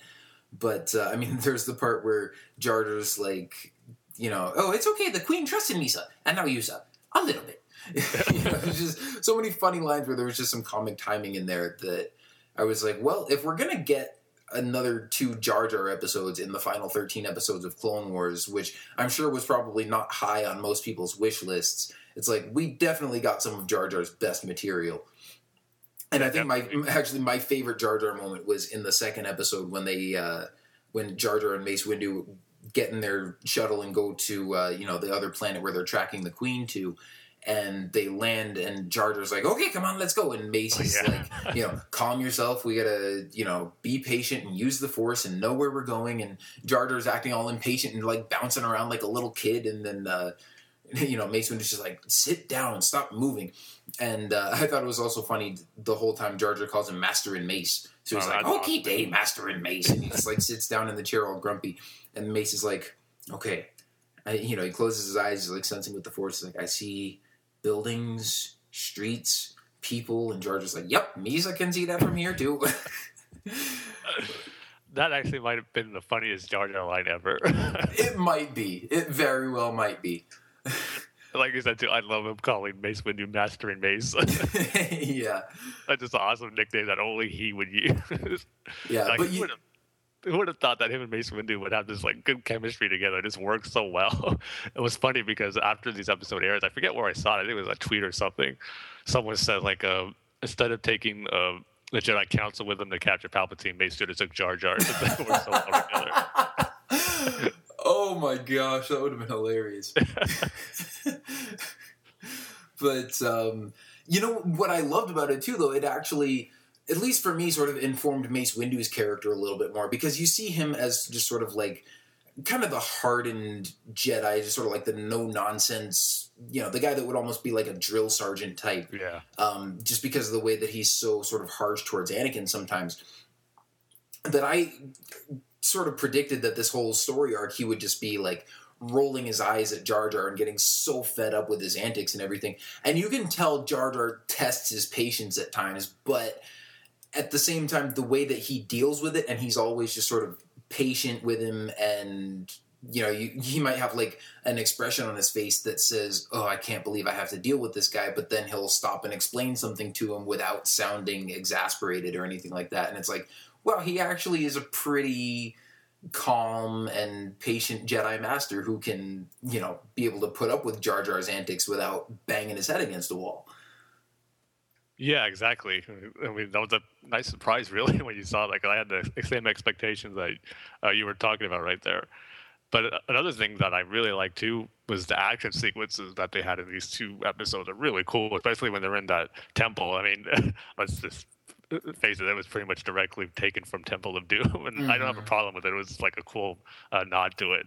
But Mace Windu had some pretty cool action sequences in there. The way he was taking out those that cult and then just catching their spears and using their spears against them and doing all these cool acrobatic moves that weren't really over the top like we saw him in the Gendy series on that episode where he was on Tatooine. It was pretty much what you expect a well-experienced Jedi to do. But I will say, too, I also liked how Jar Jar was handled in those fights, even in part 2.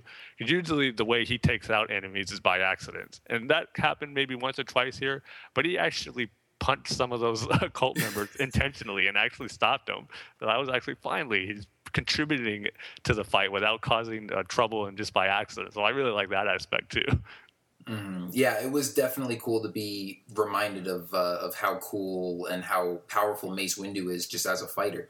I mean, when Anakin's talking about Obi-Wan in Episode 2 and describing him to Padme, he says he's as wise as Master Yoda and as powerful as Master Windu. So we know Mace Windu is definitely one of the most powerful Jedi in the Order and one of the sort of more skilled fighters. So it was really cool to be able to see that here, especially in the fight when he loses his lightsaber, in the fight in the temple when, then he like takes one of the guy's spears and he's fighting them with that and, shoving all the guys down the staircase and everything. And then, like you said, as soon as they went in that temple, it's like, oh, okay, yeah, this is Temple of Doom.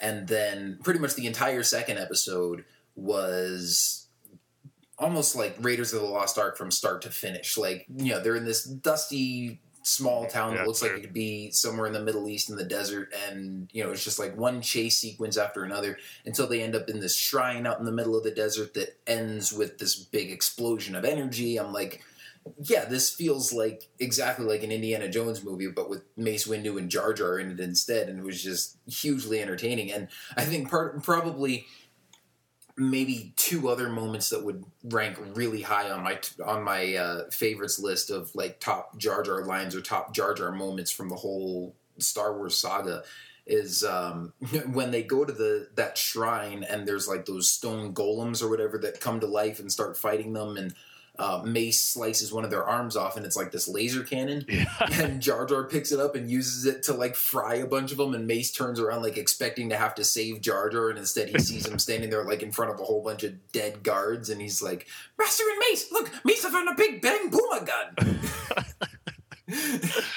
And then and actually seeing him use it to take out that shrine where the queen was on it. He didn't miss, or he didn't fire it by accident, but he was intended to use it to what he wanted to use it for. So that's the stuff I wanted to see for a long time with Jar Jar. It made him more tolerable, or it's not just a goofy, clumsy guy getting away with things by accident. So like I said before, I just really liked how he was handled that way. Yeah, and at the same time, there definitely was still that sort of goofy, clumsy aspect to him, where he would aim the gun at the enemies and like intend to use it on them, and then he'd fire it and the recoil would almost knock him off his feet and he'd be like, wah, and spin around and like barely stay standing. It's like, it's still Jar Jar Binks, but he's not being, like you said, completely just like sort of clumsy and out of his element. But the other part that I absolutely loved was when Mace is fighting the dude who's like a beast trainer or something that summons these two Gundarks. And then Mace like loses his lightsaber, and this guy's got a whip. And as if we needed another Indiana Jones nod, the guy pulls out a whip and wraps it around Mace's lightsaber and pulls it away from him. And so while Mace is fighting these two Gundarks barehanded, Jar Jar goes and starts fighting with this other guy and manages to get a hold of Mace's lightsaber. Or it's like the lightsaber rolls away, Jar Jar sticks his tongue out and gets the lightsaber into his mouth, and then like with the lightsaber in his mouth he's like, Master and Mace, and then spits it at him. And I'm like, oh, that was great. Yeah. Oh man, it was just one of those things you would never expect to see. And if someone described it to you, you might just think, that sounds really stupid. But you see it, and they just pulled it off so well, and it was hilarious. Yeah, but it all worked great, too. Like I said, you're laughing with it and not at it, because, oh, this is so stupid. But it actually worked at being real funny. Yeah. And then, of course, seeing Mother Talzin there at the end. We don't get to see a whole lot of her in these episodes, but it turns out that she was the one sort of behind this whole thing with these mystics from Bardota being abducted, and then these cultists trying to like steal their force energy because Mother Talzin wanted to combine their natural force energy with her dark magic and become more powerful than the Jedi and the Sith. So it was just sort of a little interlude for her, I guess, because usually we've always seen her storylines connected with Darth Maul or Asajj Ventress. And this was just sort of almost a little aside of like, well, what does Mother Talzin do on her spare time? She kidnaps queens of Force-sensitive planets and just tries to get more power for herself. But the fight between her and Mace Windu was pretty cool, even though it was pretty short. Like, she basically summoned this green, fiery magic sword out of thin air, just like she summons Savaj's big spear, with her magic in the episode Monster in season 3 when, they first transform him into like the big hulking brute. So she just pulls this really cool looking weapon out of thin air and then starts fighting Mace Windu with his lightsaber with it. That was a really cool fight scene. And, then of course the episode ends with Jar Jar destroying the orb that she's gathered all this Force energy in, and then she sort of gets mad and just disappears and, is like mad that her plans have been ruined. And Jar Jar and Mace Windu and the Queen ride off on their, alien beasts off into the sunset in a shot that looks exactly like the end of Indiana Jones and the Last Crusade. So... Yeah, like, how awesome would it be if somewhere in the episode how it ended, Jar Jar and Mace Windu's ship, there's like a fedora somewhere in there. He picks it up and puts it on. That was the only Indiana Jones reference missing. Yeah, although they did have that in season 4, I think. That's true, yeah. In the episode where Obi-Wan goes undercover with Cad Bane and they bust out of prison, so Cad Bane needs a new hat. And they're in like this bounty hunter shop, and he's looking at all this armor and stuff, and he like picks up a fedora and just puts it back down. Yeah, that's right. But going back to Mother Talzin, I was kind of surprised. I don't want to say disappointed because I know this wasn't their intention of it her being her final appearance, but just like a surprise that, like you said, it was a side story featuring her. It was because we've seen her in some pretty big events throughout the Clone Wars series, and there were pretty big changes that happened in the Star Wars saga, like Savage Opress bringing back Darth Maul and Asajj Ventress. It's connected to all those characters. So to see her just kind of being in this filler storyline was a little, I would say a little strange, just because, like I said, it's hard to complain about it because we know it wasn't intended to be her last episode, but this is her last episode. It was just a little weird seeing it for me. Like, her last appearance in the Clone Wars was something that really doesn't have a big effect on the grand scheme of Star Wars stuff. So I'm always picturing her last... I can't say appearance in the Clone Wars now, but her last story, I should say, would be Palpatine trying to deal with her in some way, because she might be the last threat in his big plans that he has to take care of. And maybe we'll see that in the Darth Maul comic coming up, but as far as the actual series goes, this is it for her. So this felt a little strange seeing her in an episode that really didn't have that big of ramifications out in the Star Wars galaxy. So I don't know, that's maybe one little nitpick I have with this one. Yeah, well, again, that didn't bother me too much because, like you said, it obviously wasn't intended to be her last appearance. And I thought her role within this story worked pretty well, even though, like I said, we didn't really see much of her. But I felt like it was a pretty good use of the character, and obviously we were going to see more. In fact, if you read the episode description, or the episode guide for this episode on StarWars.com, it says something along the lines of... her story will continue, or this isn't the last time we'll see of Mother Talzin or something, which makes me wonder, like, was this episode guide written before, before the show got canceled, or does this mean that we will see her make an appearance in the Darth Maul comic that's coming out, or, maybe they have plans that they haven't revealed yet for some of the, to get out some of the other story arcs. So, I'm sure we'll see her again at some point in a comic or something else like that. Yeah. Hopefully it'll be wrapped up in that comic, since I don't know if she'll be able to fit anyway to Rebels. So, like I wouldn't think so. Yeah. But, hopefully she'll be in that comic storyline. But, okay, Tim, I know you've been waiting for this for... weeks and months been eagerly anticipating with bated breath. So let's finish this out and talk about the Yoda story arc. Did it live up to your extremely high expectations? Oh, I can't say it lived up to my expectations. I will say it surpassed my expectations. I mean, that's something that rarely happens to me, but man, boy, did this deliver. Wow. I mean, I don't even know where to begin with how awesome this arc was. It's just, I know this wasn't intended to be the final story arc we would see in the Clone Wars, but man, it was almost a near perfect way to end it, in my opinion. It was just fantastic. We got some great insight into the Force, to Yoda, Qui-Gon, and Sifo Dyas. And man, I guess that'd be the first place to start with the first episode. The last one was Sifo Dyas.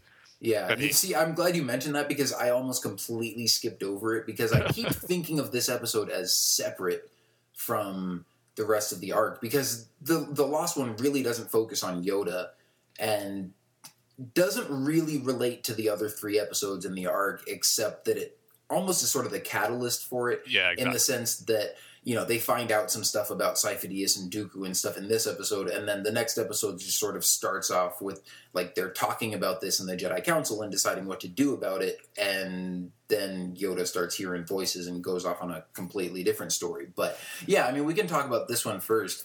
I don't know, I guess I would say I was maybe slightly underwhelmed by this episode just because I feel like we didn't learn a whole lot of new information. It seemed like sort of the one big reveal of the episode was the Jedi finding out that Count Dooku was Darth Tyrannus. Exactly. It was more like we're finding out, the Jedi finding out about the stuff we somewhat knew already. Yeah, and this is something that we've known for so long as fans. Like, as soon as Obi-Wan was like, Dooku, you're Tyrannus? And I was like, oh, wait, we didn't know, like, they didn't know that? I forgot that they didn't know that because we've known it for so long. So it was like, okay, well, it's nice that they finally figured that out. But to have that sort of be like the climax of the episode was like, okay, well, we already knew that. It was nice that they sort of expanded on the Sifo Dyas story a little bit where they sort of gave you some more details about how he died, I guess. And so, and sort of some things that I've pieced together. I mean, they don't really say this specifically in the episode, but they say that, like, he went to investigate the Pikes, and then the Pikes were hired by Tyrannus to shoot him down, and he was supposed to go from, you know, investigating this drug syndicate or whatever with the Pikes to go to Felucia and help solve a rebellion there, or, you know, an uprising or something like that. And the official record kind of states that he died on Felucia because things got out of hand and he got killed in the middle of this civil war. But then people were saying there was another Jedi there, and the Chancellor was like, no, there was no other Jedi, it was just him.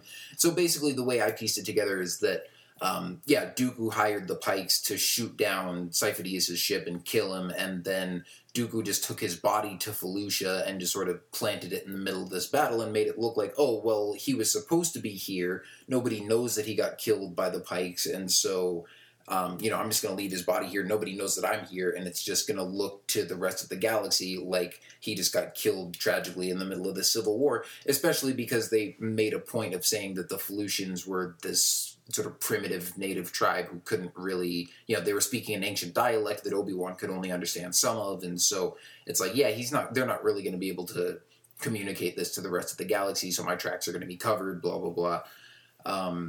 And then, of course, Obi-Wan and Anakin going to get answers from this guy Silman, who was like the Chancellor's aide, who was with Sifo Dyas the whole time, and he's gone mad, and then Dooku kills him before we can really get any real answers out of him. So I feel like we didn't learn any, like, huge new details that we didn't know before about the whole Sifo Dyas incident, but it did, shed a little bit more light on that and give a few more details, just nothing groundbreaking, I guess. Well, it did raise a new question for me that I had. Then it kind of changes certain things. I don't know if you thought of it this way, but to me, I did, because when Obi-Wan and Anakin were questioning Silman before Dooku kills him, he says there was someone who wanted Sifo Dyas dead who was more powerful so that he could steal his identity. So when I heard that, I was like, okay, so maybe Sifo Dyas had nothing to do with the clone army and placing the order. Dooku just used his name Sifo Dyas to place that order so he can hide his tracks. And I was always under the assumption that Sifo Dyas was close with Dooku, and then he followed him once he left. Sifo Dyas left the Jedi Order, then he followed Dooku, and then under Dooku's orders, he placed the order for the clones. But it turns out in this episode that wasn't the case, or that's how I took it, that Dooku just used his name to do that, and he was never really part of their plan or had anything to do with the clones. Did you ever think that, and did you feel that way once you saw this episode? Well, I had that thought as I was watching the episode, because, there's a line where he says something like, there was someone more powerful who wanted Sifo-Dyas dead, and Obi-Wan is like, well, why would they want that? And he's like, don't you see? Because he wanted to be Sifo-Dyas. And then that's when Dooku starts choking him, and they don't get anything more out of him. And so I thought about that. I was like, wait, so does that mean that Dooku just killed Sifo-Dyas and used his name to order the clone army? Except that we just saw in the Order 66 arc that Dooku is in contact with the Kaminoans, and they know him as Tyrannus. So why would he need to create another alias to place the order for the clone army? Well, I think it would probably be so the Jedi don't realize that that it could be a Sith, and they under the assumption that it was one of their own, so maybe it's easier for them to accept it or not, because if it's from someone named Tyrannus, and then, well, so they find out that Tyrannus is the Sith here, they don't really know the other Sith Lord's name. So, yeah, I just think he just wanted to make it where it looked like it did come from someone within the Jedi, so they could be more trusting, I think, to the clones or to the whole situation, I guess. Because now, Sifo-Dyas never really left the Jedi Order or anything. He was just killed in action, pretty much. So maybe he just wanted to have that, to have it be a real Jedi who placed that order for the sake of, I guess, covering up his tracks and not revealing that it's from a Sith Lord. Yeah, possibly. But then also, I mean, Dooku does say, I think when he's fighting Anakin and Obi-Wan, he says something about, like, Sifo-Dyas helped me because he saw that this conflict was coming or something like that. And so, yeah, I was always under the impression that Sifo-Dyas just went along with Dooku, especially when they say at the beginning of the episode that he used to be on the Jedi Council and they kicked him off because he had these radical beliefs that the galaxy was going to be engulfed in this great conflict and that the Republic needed to raise an army. So he certainly seems like someone who would go along with Dooku. Now, you could also say that Dooku just used that to his advantage and that the reason he killed Sifo-Dyas and used his name was because, like, the Jedi would believe that not just a Jedi placed that order, but that Sifo-Dyas specifically would be, seem like a Jedi who would be likely to go behind their backs and order the creation of an army without the Jedi's consent. The way I've always seen it, and I think, I've sort of gathered bits and pieces of this over the years from different EU books and things that I've read online and things like that. But basically what I've read was that, Dooku was in the Jedi Order and sort of starting to lose faith in them and all this kind of stuff, but hadn't actually, like, fully turned to the dark side and left the Jedi Order yet when Palpatine came and contacted him and was basically sort of preying on this Jedi who he knew had sort of mistrust within the Jedi Order and was like, okay, I'm going to use this guy for my own purposes. And so, they talked about creating the clone army and all this kind of stuff. And then Dooku got Sifo-Dyas in on it because Sifo-Dyas was also sort of like-minded and I guess was a friend to Dooku. And, they both sort of conspired to create this clone army and everything. And then I guess after, one thing that I read was like after Qui-Gon died in episode 1, because that was one of the things that, Dooku was Qui-Gon's former master and like they were close. And so even though he didn't trust a lot of the other Jedi, he trusted Qui-Gon. And Qui-Gon's death was one of the things that finally sort of pushed him over the edge to leave the Jedi Order, join Sidious and become a Sith Lord, and that Sidious, sort of almost as a rite of passage, like his final act as a Jedi was to kill Sifo-Dyas and cover up this whole thing with the clone army, and sort of prove his loyalty to Sidious by killing his Jedi friend. And so that was sort of always the assumption I operated under, and there was nothing really in this episode that I feel contradicts that, except, like you said, the line where he says, don't you see, because someone wanted to be Sifo-Dyas, but then he never really gets to elaborate on that. So it's like, well, am I looking into it too much because I've, read all this stuff beforehand? And, the simple answer is that Dooku just used Sifo-Dyas' name to create this army, or, is there more to it and we just still don't have all the answers yet? Yeah, I mean, I remember the EU story in the Star Wars Visionary comic where they actually still have Sifo-Dyas' body in, like, Dooku still has it, like, frozen or something. And even there are some illustrations of it that have him, like, that show him having Sifo-Dyas' body still. So that's probably not in canon anymore. But I will say, though, there was one thing that I think was awesome, but at the same time, a small nitpick that I have was the final lightsaber battle between Dooku, Obi-Wan, and Anakin. That was an awesome lightsaber battle, seeing them use the Force the way they did against each other. But then this goes back to that point where the line in episode 3, this time we'll take them together. Well, for all fans who watch the Clone Wars and or Star Wars fans who are going to watch the movies, this is the last battle that they had together with Dooku, and they both took them together. There was no one rushing and charging them that caused them to have a disadvantage. But now it's like this throws a little, I want to say, wrench into the whole line that Obi-Wan gave in Episode 3, because this is the last time they fought together. But I know it's intended to be for a general audience who are only watching the movies to refer back to Episode 2. But for diehard Star Wars fans, that's just like a little thing that's going to bug me when I hear that line. Like, the last battle, you did take them together. So Yeah. And for me, it's not even the line where he says, this time we'll do it together, but it's Anakin's line where he says, my powers have doubled since the last time we met, Count. Yeah. Because I don't know if Anakin's powers have definitely doubled from the time of Episode 2 to Episode 3, but obviously he's gone from a Padawan to a Jedi Knight. He's been fighting across the galaxy in this huge war and, won all these heroic victories. So he's definitely more powerful and more prestigious as a Jedi Knight than he, in Episode 3 than he was in Episode 2. So even if he hasn't quite doubled his power, like, he's definitely become more powerful. And, he's obviously sort of boasting and sort of trying to just threaten Dooku, but at the same time, it's like he's got some stuff to back that up. But now that we've seen them fight, like, we don't really know exactly when the Clone Wars is supposed to end and how close the events we're seeing in Season 6, like how close that was to what happens in Revenge of the Sith. Obviously, it's a lot closer to Revenge of the Sith than the events of Episode 2 are, so it's a much shorter window for Anakin to supposedly double his power since the last time they've met, to the point where now it's like, yeah, you're not that much more powerful, you're just boasting now. Yeah, but like I said, regardless, this is still a pretty cool battle sequence or lightsaber duel. It's a experience. And especially when once Dooku escapes on the ship. Yeah. And I'm thinking, oh, okay, the battle's over now. He stepped off the edge of this platform and he's flying away on our cruiser, and that's it. He's going to get away. And instead, Obi-Wan tells Anakin, he's like, I'll give you a push, and then he uses the Force to that was awesome. fling Anakin up onto the ship, and they keep fighting. I'm like, whoa, that's pretty cool. Yeah, I loved it. I mean, I could live with that small nitpick that I have to experience a cool lightsaber battle like that. Yeah.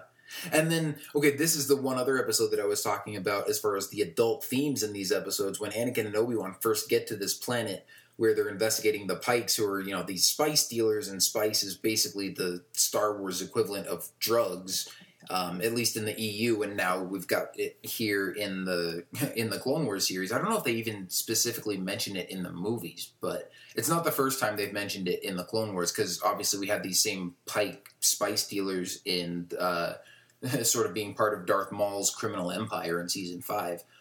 But when they first walk into, sort of the hall or whatever of this guy's base or lab or whatever you want to call it, you see like a Twi'lek and a Togruta, looking like slave girls or whatever, and they're just sort of like lying on some dude's lap with like glazed looks on their faces. I'm like, these people are obviously on drugs. And then they get to like the leader of the Pike Syndicate, and he's blowing orange smoke out of his mouth, which could be the Star Wars version of weed or something. I'm like, wow, this is like, well, a wretched hive of scum and villainy for one thing, but I cannot imagine seeing this on Cartoon Network on Saturday morning. I know, really. And if they had to edit it like they do some of the stuff to be put on the Blu-ray, that would have been a lot to edit out too. Like it would have seemed choppy almost. Yeah. But yeah, it's interesting that you bring that out. But yeah, it's right there. Yeah, so it was, and yeah, like I said, it was pretty obvious too. It's not like these people are in the background. Like as Anakin and Obi-Wan are walking by, you see like a close-up shot of these two girls who are like clearly high. So I was like, on the one hand, it was kind of cool to see them just sort of expanding the Star Wars universe like that. It's like, oh wow, we've never seen that before. But at the same time, it's like, were you guys planning to show that on Cartoon Network? Because I don't know how that would have gone over with some people. Yeah, it was another cool thing that I like seeing was a small scene, but seeing Chancellor Valorum again, because of having Yoda trying to piece together what he sent Sifo Dyas on that mission against the Pikes. But I just thought it was a nice throwback to Phantom Menace to see him there, and it might cause some problems with some EU fans out there, because in the Dark Horse comics, I believe Palpatine had Valorum killed, where it looked like his ship blew up and it was like an assassination attempt on him. But as you see here, he's alive. So, and this is of course the main canon to go by. But I just thought it was kind of cool to see him again. Yeah, and of course, I've read that comic, and so my first instinct when I saw this episode and Palpatine said, go talk to Chancellor Valorum, my first thought was like, whoa, Valorum's still alive? Yeah. Well, okay, I was like, okay, I know they're not going to go by every comic and stuff, so let's see how it goes. And then I was like, well, what if, as part of this whole cover-up to, cover up the Sifo Dyas plot and the creation of the clone army and everything, maybe we're going to see Valorum bite the dust in this episode. But no, he just kind of explained some things to Yoda to move the plot along, and then, nothing really happened to him. But it was kind of interesting to see him again. Yeah. Yeah, and so I know this is kind of considered to be part of the 4-part Yoda arc, and this is pretty much Yoda's only scene in it. And of course, we see him in the Jedi Temple too, but this is what kicks off him to need to meditate more, and that kicks us off into the main 3 parts of the Yoda arc. And man, and the first scene we get is him, that preview clip we got of Qui-Gon, and I just love that scene, seeing it again on how the episode started in voices, and then seeing how Yoda is questioning himself. Am I going crazy? How is this possible? And how even the Jedi Council was noticing Yoda's acting different. And it is funny to me seeing Yoda not paying attention to one of the Jedi Council meetings. Like, he's like, huh? What? Oh, yeah. Like, man, you never see Yoda like that. Even Obi-Wan and Mace Windu are like, yeah, this is weird to see Yoda act like this. And Obi-Wan even had the line was like, we're just surprised to see that Yoda is the wisest of us all as Jedi, and it's like maybe we just didn't want to think that he could succumb to the effects of the war, and it looks like that's what's happening to him. So it's like surprising everybody on that front. I just thought that was really cool to see. And then the scene too, where he's trying to get all the members of the Jedi Council to see if they can hear the voice too. And we got that cool little sequence where we get the exterior shot of the Jedi Temple, and we see in it day turn into night and then back into day again. This makes me question, man, how long were they meditating in there just trying to hear this voice? I just thought that was really cool, and it's a great way to kick off this amazing arc. Yeah, that was really cool. I mean, that shot was only like a couple of seconds, but where you just see the exterior of the Jedi Temple, and then you see like all the cars start moving really fast until it's like blurs of light, and then it gets dark and it gets light again. And I mean, I think that was kind of just supposed to be their way of showing that maybe the whole Jedi Council just spent like a whole day in there meditating with Yoda. But yeah, that was definitely a really cool little shot to see there. And I think probably one of my favorite parts of this whole story arc, maybe just like my favorite theme throughout the whole thing, is that we see Yoda actually like learning and developing as a character, which you never see because he's always like the wise old mentor, and you would think he doesn't have anything else to learn because he's been studying the ways of the Jedi for 900 years. And you see here that he can. Like at first, of course, he hears Qui-Gon's voice. He's like, wait, how is this even possible? Like, you're not supposed to be able to return from the dead, or, the Jedi all think that you lose your consciousness after death and that there's no way to, like, retain your individuality once you join with the Force.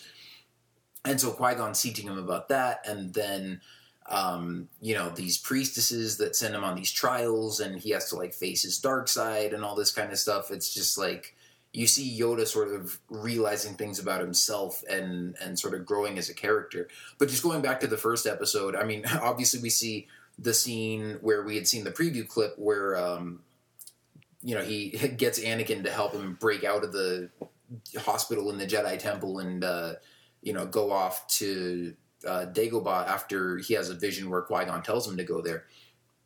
And again, I just love the sort of interaction between Anakin and Yoda just sort of being that mischievous little imp that we see when Luke first meets him at the beginning first meets him in Empire Strikes Back, where, he's just got that sort of knowing gleam in his eye, and he's wise, and at the same time, like, he's just causing trouble, and he's like, get me out of here. And, it's like, I loved even the first line of that scene where he's just like, he sounds completely serious, but he's like, do something for me, you must. Blamed you will be. I fear for you. He's like, what? And he's like, help me to escape. And even before that, too, I like the first conversation he had with Anakin when they're out in, like, the Jedi Garden area. And he even, because we were suspected, too, that, this might tie into Mortis in some way. And Yoda actually brings that up, saying to Anakin, you talked to Qui-Gon on Mortis, didn't you?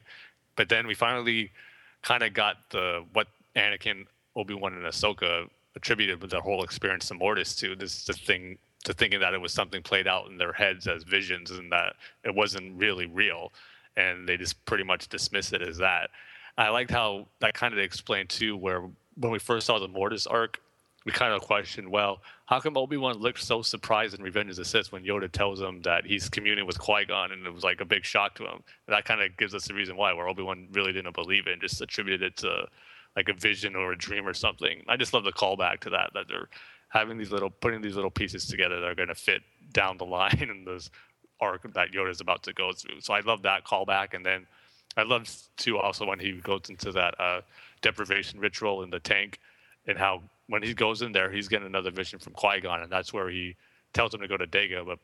But I like how Qui-Gon goes, no, you're not supposed to find out this way. You have to experience it through the Force, not through this ritual.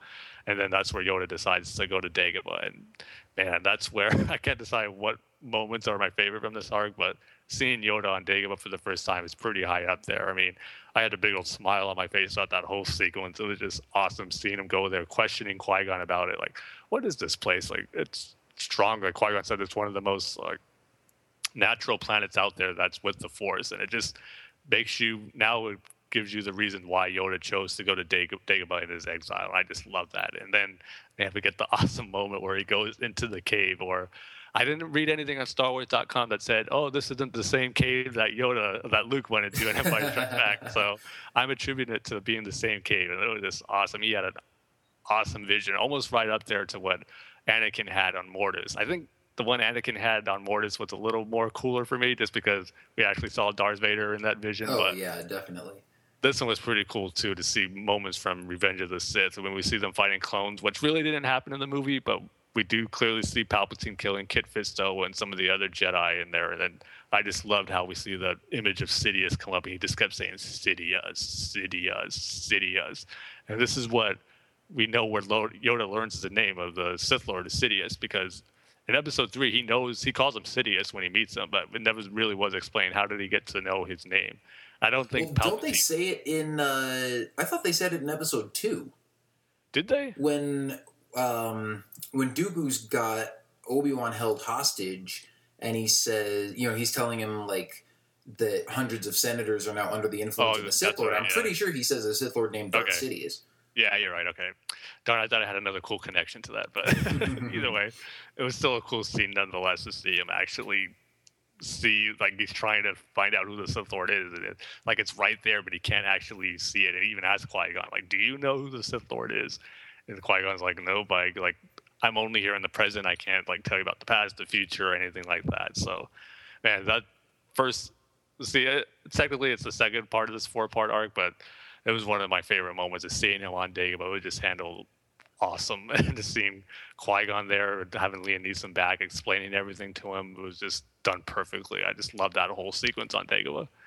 Yeah, I think, man, like you said, it's hard to pick a favorite moment from this whole story arc, but I think after watching it again, I think that probably is my favorite moment, because like you said, I just had a smile on my face through that whole time.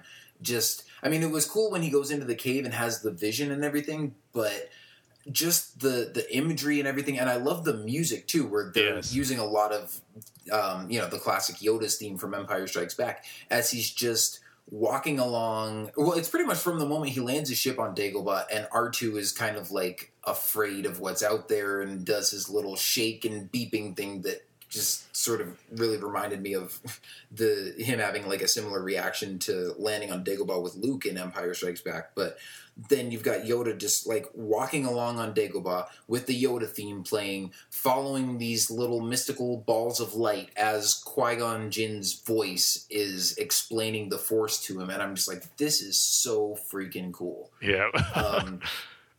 And, this whole story arc in general, like you said, it kind of was like a callback to the Mortis episodes. I mean, they talk about Anakin and Obi-Wan and like their thoughts on seeing Qui-Gon on Mortis, but also just the fact that obviously this arc and the Mortis arc are the two biggest arcs in terms of like delving into the mysteries of the Force and that sort of thing.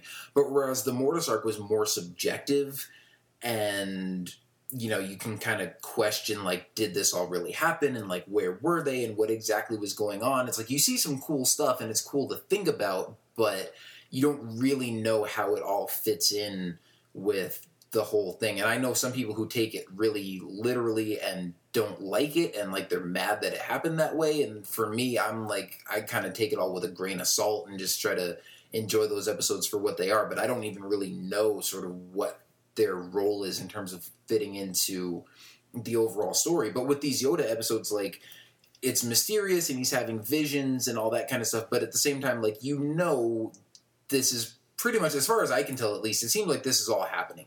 Oh yeah, definitely. And and like I said, it's you see it actually like changing Yoda's perspective on things. And Dave Filoni did a great interview with. It's actually part of a series of interviews that he did on StarWars.com that were in blog posts like over the past few months. They did like this big 3-part interview with him, reflecting back on the whole Clone Wars series after it was over. And after these episodes came out on Netflix, they released like an excerpt from the final part of the interview that they had cut out originally because it had some spoilers for these Yoda episodes in there that they didn't want to reveal yet. And he's basically just talking about how in these episodes you see Yoda transform from prequel trilogy Yoda, who's concerned with running the Jedi Order and winning the Clone War, to original trilogy Yoda, who is all about, peace, and Jedi use the Force for knowledge and defense and never for attack, and wars not make one great, and all this kind of stuff. And so I didn't even really think about that the first time I watched these episodes, but then as I was reading it, I was like, wow, yeah, you're right. Like, we actually see Yoda sort of change here, and now it sort of makes more sense that, I mean, obviously you can kind of just sort of figure it out in your head anyways, that he's had 20 years on Dagobah to think about these things, and he's not the same character in Empire Strikes Back that he is in Attack of the Sith and Attack of the Clones and Revenge of the Sith. But to see sort of some of that transformation here and see him come to some of these realizations and learn more about the Force was just really cool. Yeah, we're pretty much seeing him like be retrained as a Jedi again in a way, because like you said, it's becoming like a different character how he is in Empire than how he was in the prequels and in Clone Wars. And like pretty much that whole episode of Destiny, we really got to see him take on that training. And he was even maybe a little too self-confident at the start of it, kind of saying, I'm a Jedi Master. Like, I've done all I can to like get rid of my dark side or to suppress it and to be more like I pretty much at the peak of what any Jedi could be almost in a way, he was saying. But as he realized, he's had much to learn, like he likes to say. Yeah, and, see, they were like, you have to let go of your emotions and embrace your dark side and blah, blah. And he's like, yep, Misa can see that from here too. And there was one great line that I loved that gave me some chills where Yoda's first talking to those Force priestess, and they're saying like, debating who should we train him, like what gives him the right to get this training. And then I love the line that one of them says that he's destined to teach the one who will save the universe from a great imbalance, and thus he deserves a training. It was like, oh man, they're referring to Luke there. Yeah. Like, oh, that was so cool. It's like probably the only reference we got to Luke in the whole Clone Wars series. I thought that was awesome. Yeah, that was obviously cool to see. Of course, then, jumping ahead a little bit, at the end of the last episode, you also hear, like, I think one of the priestesses says, like, right before they fade out and he goes back to the Jedi Temple, they say, there is another Skywalker. I'm like, wait, so has Yoda known this all along? That, like, Anakin was not going to succeed? See, that's the thing, too, where I kind of took it where it could be a vision that he's having of his death, because you then hear, after the priestess says that, you hear Yoda actually say that there is another Skywalker, where it kind of fades into each other. So I kind of almost took it like maybe he's having his own vision, like a vision of his own death at that. And they're only saying that because he said it later on. So there's probably tons of different ways you can interpret that, but it's still cool nonetheless to hear that and just setting things up that we know is going to be awesome in the original trilogy. Yeah. But and going then, back to that, oh, go ahead. I was just going to say, going back to that the episode Destiny, I mean, see, again, it goes back to what were some of my favorite moments of this whole arc. I mean, it's cool. It was cool to see Yoda fight his dark side, or Dark Gollum in a way. Yep. If they ever need a voice actor for Gollum, then Andy Serkis can't do it. I think Tom Kane did a pretty cool job of sounding like him. Well, it's sounding like a cross between Yoda and Gollum, too. Yeah. But the one that really stood out to me in this episode was where Yoda had that vision where he's seeing the Jedi Temple at peace, and pretty much the way things should be at the Jedi Temple. If none of this stuff ever happened, in Phantom Menace. We got Qui-Gon there. You had Dooku there as Jedi. I just thought that was really cool to see. Like, this is what the Jedi Temple should have been if things went right. You got Anakin there. You got Obi-Wan there with his master Qui-Gon, Ahsoka. You even got Adi Gallia there who's still alive. And then you even seen the 2 Jedi who were killed by Savage Opress in the when his first episode he attacked that planet. I'm blanking on the name now, but he killed those 2 Jedi there. But they were in that garden area too. Just pretty much every Jedi who was killed on the show is present in that vision he was having. It was like, man, this is really cool to see where, like, if things went right, this is how the Jedi Order would be. Everyone together in peace. There's no distrust among anyone. There's no war. This is how the Jedi life should be. And I just couldn't help but think, if Yoda had a vision of this, of what the ideal life he would have had at the Jedi would be, there's a part of me thinking, man, it would have been cool to see Anakin have a vision like this of how his life would have been if he didn't go to the dark side. And then we see him have with Padme, with Luke and Leia there as kids. It would have been like almost another Star Wars Infinities type thing. But I just thought, I couldn't help but think of that. That would have been another awesome vision to have. Oh, man, sorry, but I just thought of, when you said like a perfect life with, Padme and Luke and Leia and everything, the first thing that made me think of this is the Robot Chicken sketch where Vader's like, join me and we will rule the galaxy as father and son, and then Luke's like, father and son, and then you see them like fishing together and then facing Boba Fett and Jango Fett in a father-son dance-off contest. That's right, yeah. Well, that didn't pop into my head when I was watching it. But... Oh, yeah, no, I didn't think of it when I was watching the episode, just when you brought it up, because I didn't even think about, like, Anakin having a vision like that. Yeah, just when I saw that, I was, like, thinking about all these other visions certain characters could have had, and then that was, like, the first one that I thought of, like, Anakin having his ideal life that he always dreamed of with his family and Padme. But, of course, we know it was a temptation, and Yoda rejected it, as we knew he would, but it was still cool nonetheless to see that, and just seeing him stand there as Dooku was about to chop his head off with a lightsaber. But I just love that whole sequence of him in that vision of seeing all those characters that we know of together and just living in peace in the Jedi Temple. I just thought that was really cool, and it stuck out to me as one of my favorite moments. Yeah, well, you know what? That was cool, but I kind of looked at it from Yoda's perspective, where I was like, yeah, this is really calm and peaceful, and, like, something's off here. And especially because, like, Dooku's not a Jedi, and a bunch of these people are dead, and because the priestesses tell Yoda, like, you're going to be tempted by stuff, and you're going to want to just, like, stay here, and they tell Yoda, like, all these Jedi are kind of spread around talking, and then they all gather together, and Dooku's like, are you coming with us, Master? And then, so the temptation is sort of for Yoda to just embrace, like, the perfection and the peace and everything, and just want to kind of stay here, when that's not how things are in the galaxy, and he has to just sort of embrace the flaws for what they are and accept that Dooku is evil and that certain Jedi are dead. And I think it kind of ties into what he tells Anakin in Revenge of the Sith, where he says, you must train yourself to let go of everything you fear to lose, because he had to let go of this stuff that he maybe didn't necessarily fear to lose, but stuff that he had already lost and wanted to hold on to. And he was like, no, I can't. I just have to let it go.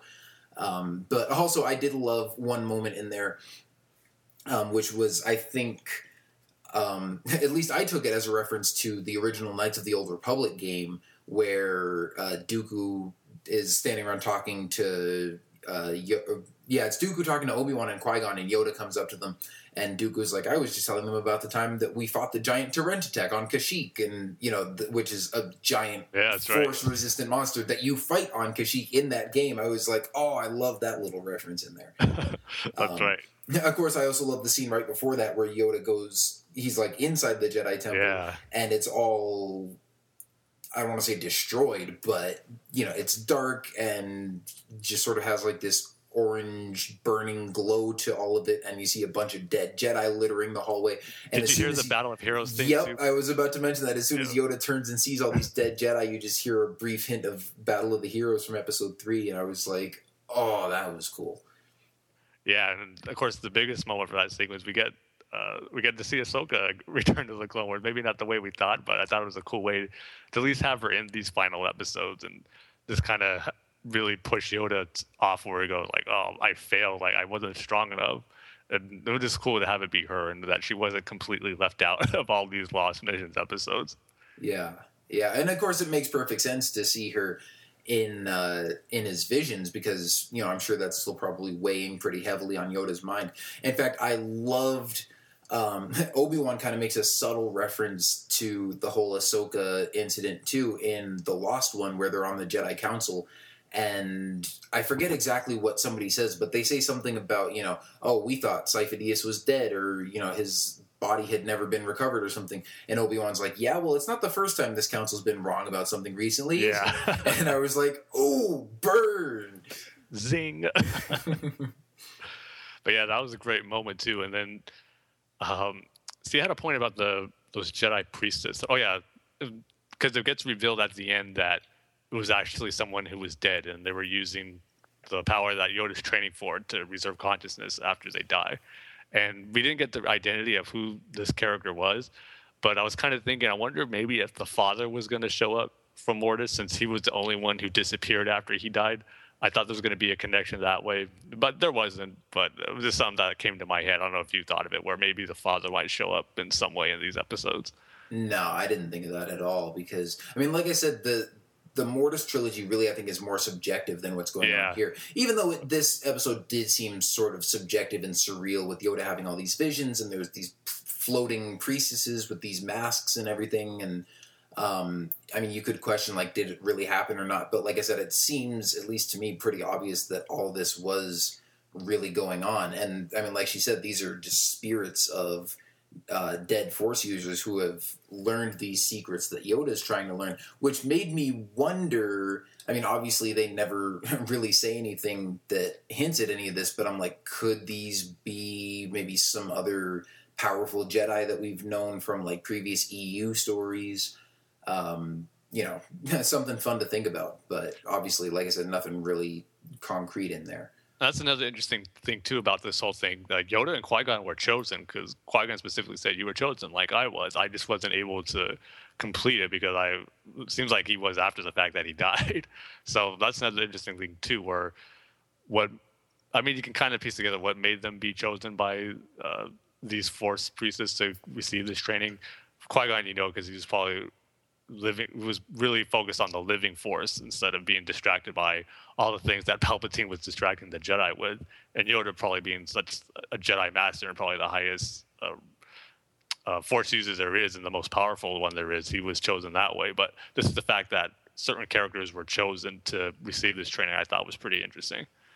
Yeah, well, 3 points I want to make on this episode before we can move on to the last one. But the first thing, going back to what you said about Qui-Gon, maybe not being or being chosen for this after death, I think he probably was chosen ahead of time, because he does say, like Yoda asked him, can I see you or can you appear? And he's like, no, because my training wasn't complete. So I think he was chosen for this before he died, and obviously, we just didn't know that this was going on in episode 1.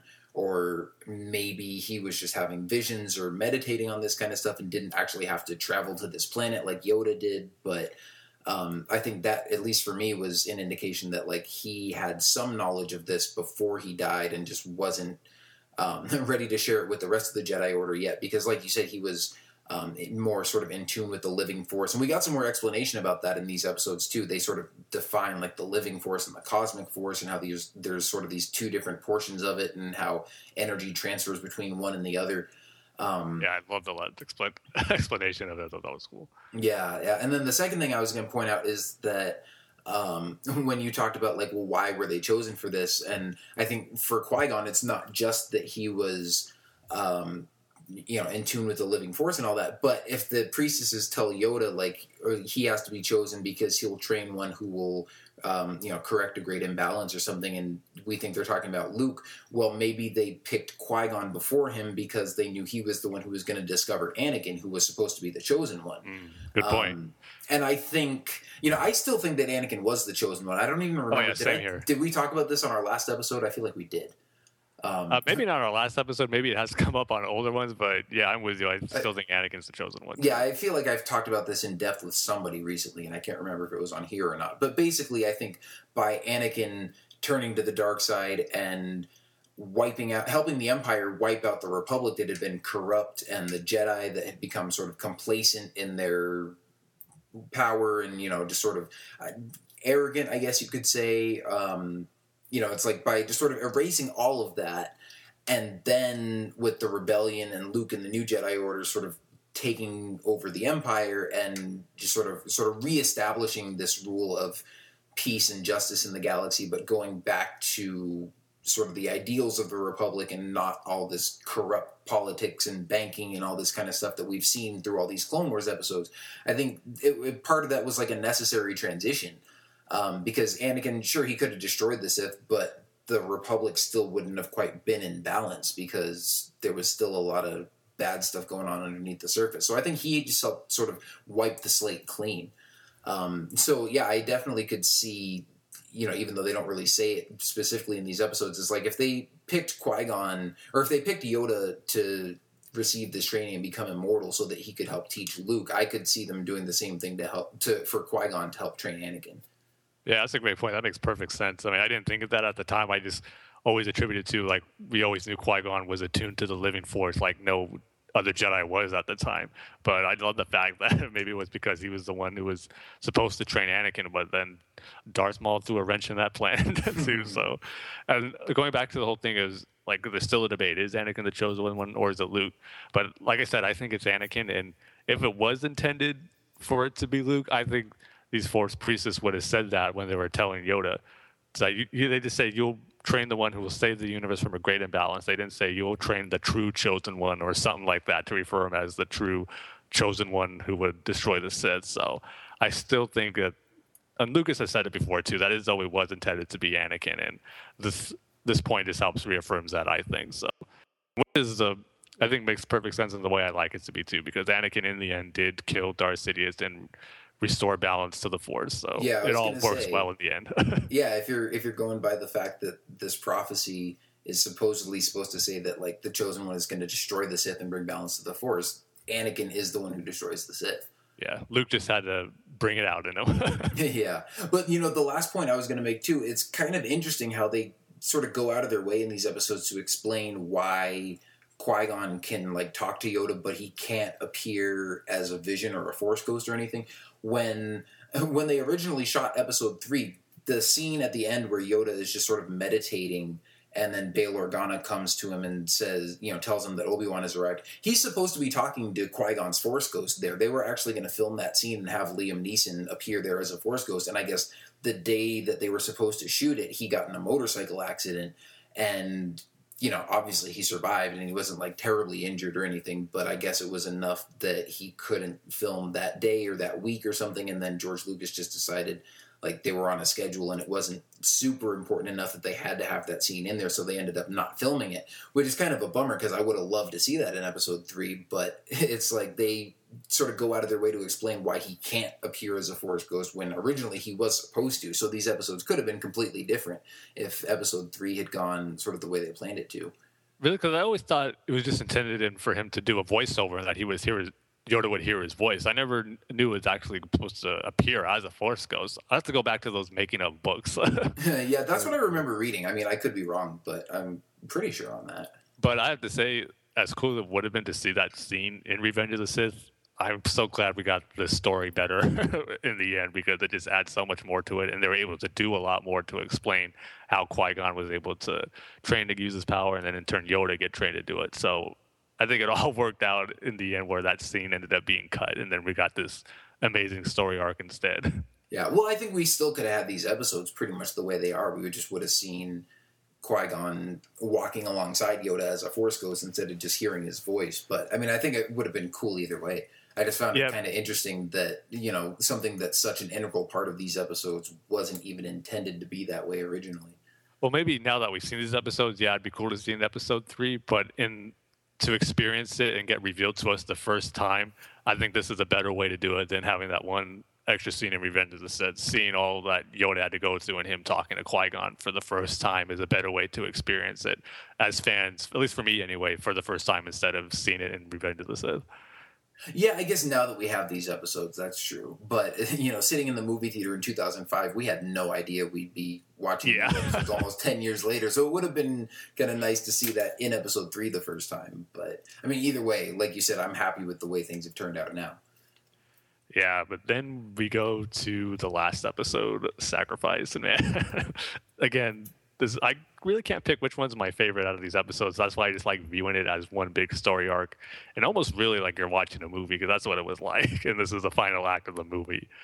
But man, going to Moraband, even though it's not Korriban anymore, like I didn't even care about that when I was watching this episode. It was like the last thing on my mind, seeing the awesome stuff that Yoda had to go through for his final test. And just visually, they got the look of Moraband to look like how we always knew the Sith home planet would be from Korriban and the EU and the Knights of the Old Republic games. So I was really happy with how it looked. And then seeing what Yoda had to experience with dealing with more visions of ancient Sith, and boy, here we go. The moment I was hoping would be in it was in it. Mark Hamill as Darth Bane. I mean, how awesome was that? And how much cooler can it get than that? That was pretty awesome. Mark Hamill played the Sith Lord who created the Rule of Two. And as being someone who's a big fan of the Darth Bane trilogy novels, and actually hearing him explain the Rule of Two to Yoda from Mark Hamill and the way he looked, it was just awesome. I mean, and that was another moment where I had a big grin on my face. It was just amazing. I just loved that whole sequence. It was short, but boy, it was still awesome. I just wish maybe it could have been a little longer, but man, I was pretty much like, I couldn't really express how I was feeling when I was watching with my brothers, because they never really read the Darth Bane novels and didn't really know the character. But like for me, it was like, man, this is so cool. Do you guys realize how awesome this is of Yoda talking with Darth Bane, and it's Mark Hamill? It was just amazing. So for you, being like a big fan of the Darth Bane books and everything, you liked the new visual design of the character? Yeah, that didn't really bother me at all. I mean, who knows how many different looks Darth Bane could have had during the time period where he was alive, because those books jumped like big gaps throughout his life, so it's possible he could have had some armor that looked like that. But regardless, I think that armor looked really cool, a lot cooler than what his EU design was, with that thing over his head and those like creatures that were leeching onto his body. I think they were called obelisks or something like that. I can't remember the exact name, but I was happy with how he looked. He looked really cool in this vision. Okay, I'm glad somebody agrees with you then, because I've heard a lot of people, or at least some people, kind of griping about the fact that they designed character models for Darth Bane and Darth Revan that were originally going to appear in the Mortis trilogy, and in like the concept art and stuff that we've seen for those, Darth Bane looks pretty much exactly how he looks in the comics and stuff like that, the existing EU material. And some people were like, oh, they already had that. Why couldn't they just use that for this model? I'll tell you why. Because he looks like he has a freaking coral reef stuck on his face. Yeah. Like, this design was so much cooler, I thought. Now, I'm not a huge fan of... I mean, I haven't read the Darth Bane novels and stuff. Obviously, I've heard of the character, and I know the Rule of Two and all that kind of stuff. So just as a hardcore Star Wars fan, for me, it was still cool to get that reference in there and be like, oh man, it's Darth Bane. That's pretty awesome. But, I don't have that much of a connection to the character to where I would like really care if they changed his look or something. But I thought that it was a really cool looking character. It's funny how we saw a brief glimpse of this in the trailer and everybody thought it was like a Balrog looking creature. It was like, nope, that was Darth Bane and he was just on fire a little bit. Yeah, it was so awesome. I mean, I talked about it before, how Mark Hamill revealed how he did a voice for Sith Lord, and we were wondering, who's it going to be? I kind of had a feeling it would be Darth Bane, and then I thought, oh, maybe it's Darth Plagueis. That'd be pretty cool, or some new Sith Lord. Cool. But I was always hoping that it was Darth Bane, because that would have been awesome, and boy, it delivered. Yeah, I didn't get spoiled on it beforehand. I had a feeling Mark Hamill was going to be in this arc, but I didn't know who it was going to be, and then when it was Darth Bane, I was like, yes. Yeah, that was definitely a great character moment. Like you said, I wish it had been a little bit longer, but Dave Filoni has said, like, throughout the years that he's been wanting to get Mark Hamill on the show to do a voice, but because it's Luke freaking Skywalker, like the main character of the Star Wars trilogy, he's like, if I was going to bring him back to do Clone Wars, it would have to be a really good character that would, really sort of...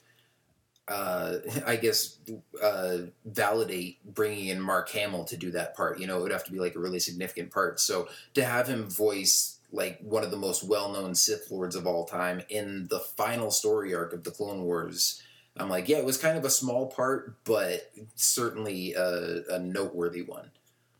Yeah, and I kind of hope too that they filmed some behind-the-scenes stuff. You know how they always do those like commentary videos after a new episode would air? I hope they filmed one planning for that, and they'll release it like sometime on StarWars.com, or if they ever do a Blu-ray release, we get to see those, because I would love to hear Mark Hamill talk about voicing Darth Bane. That'd be awesome. Yeah, well, you know what? I was kind of disappointed because I also was, as me being a big Doctor Who fan, I was also hoping that somewhere they had some behind-the-scenes footage of David Tennant voicing the droid Hu Yang in the Younglings arc from Season 5. We still haven't gotten any of that yet, so I don't know. Maybe at some point we'll get to see some behind-the-scenes stuff of Mark Hamill doing Darth Bane. But yeah, that certainly would be awesome to get to see, take a peek behind the microphone at that.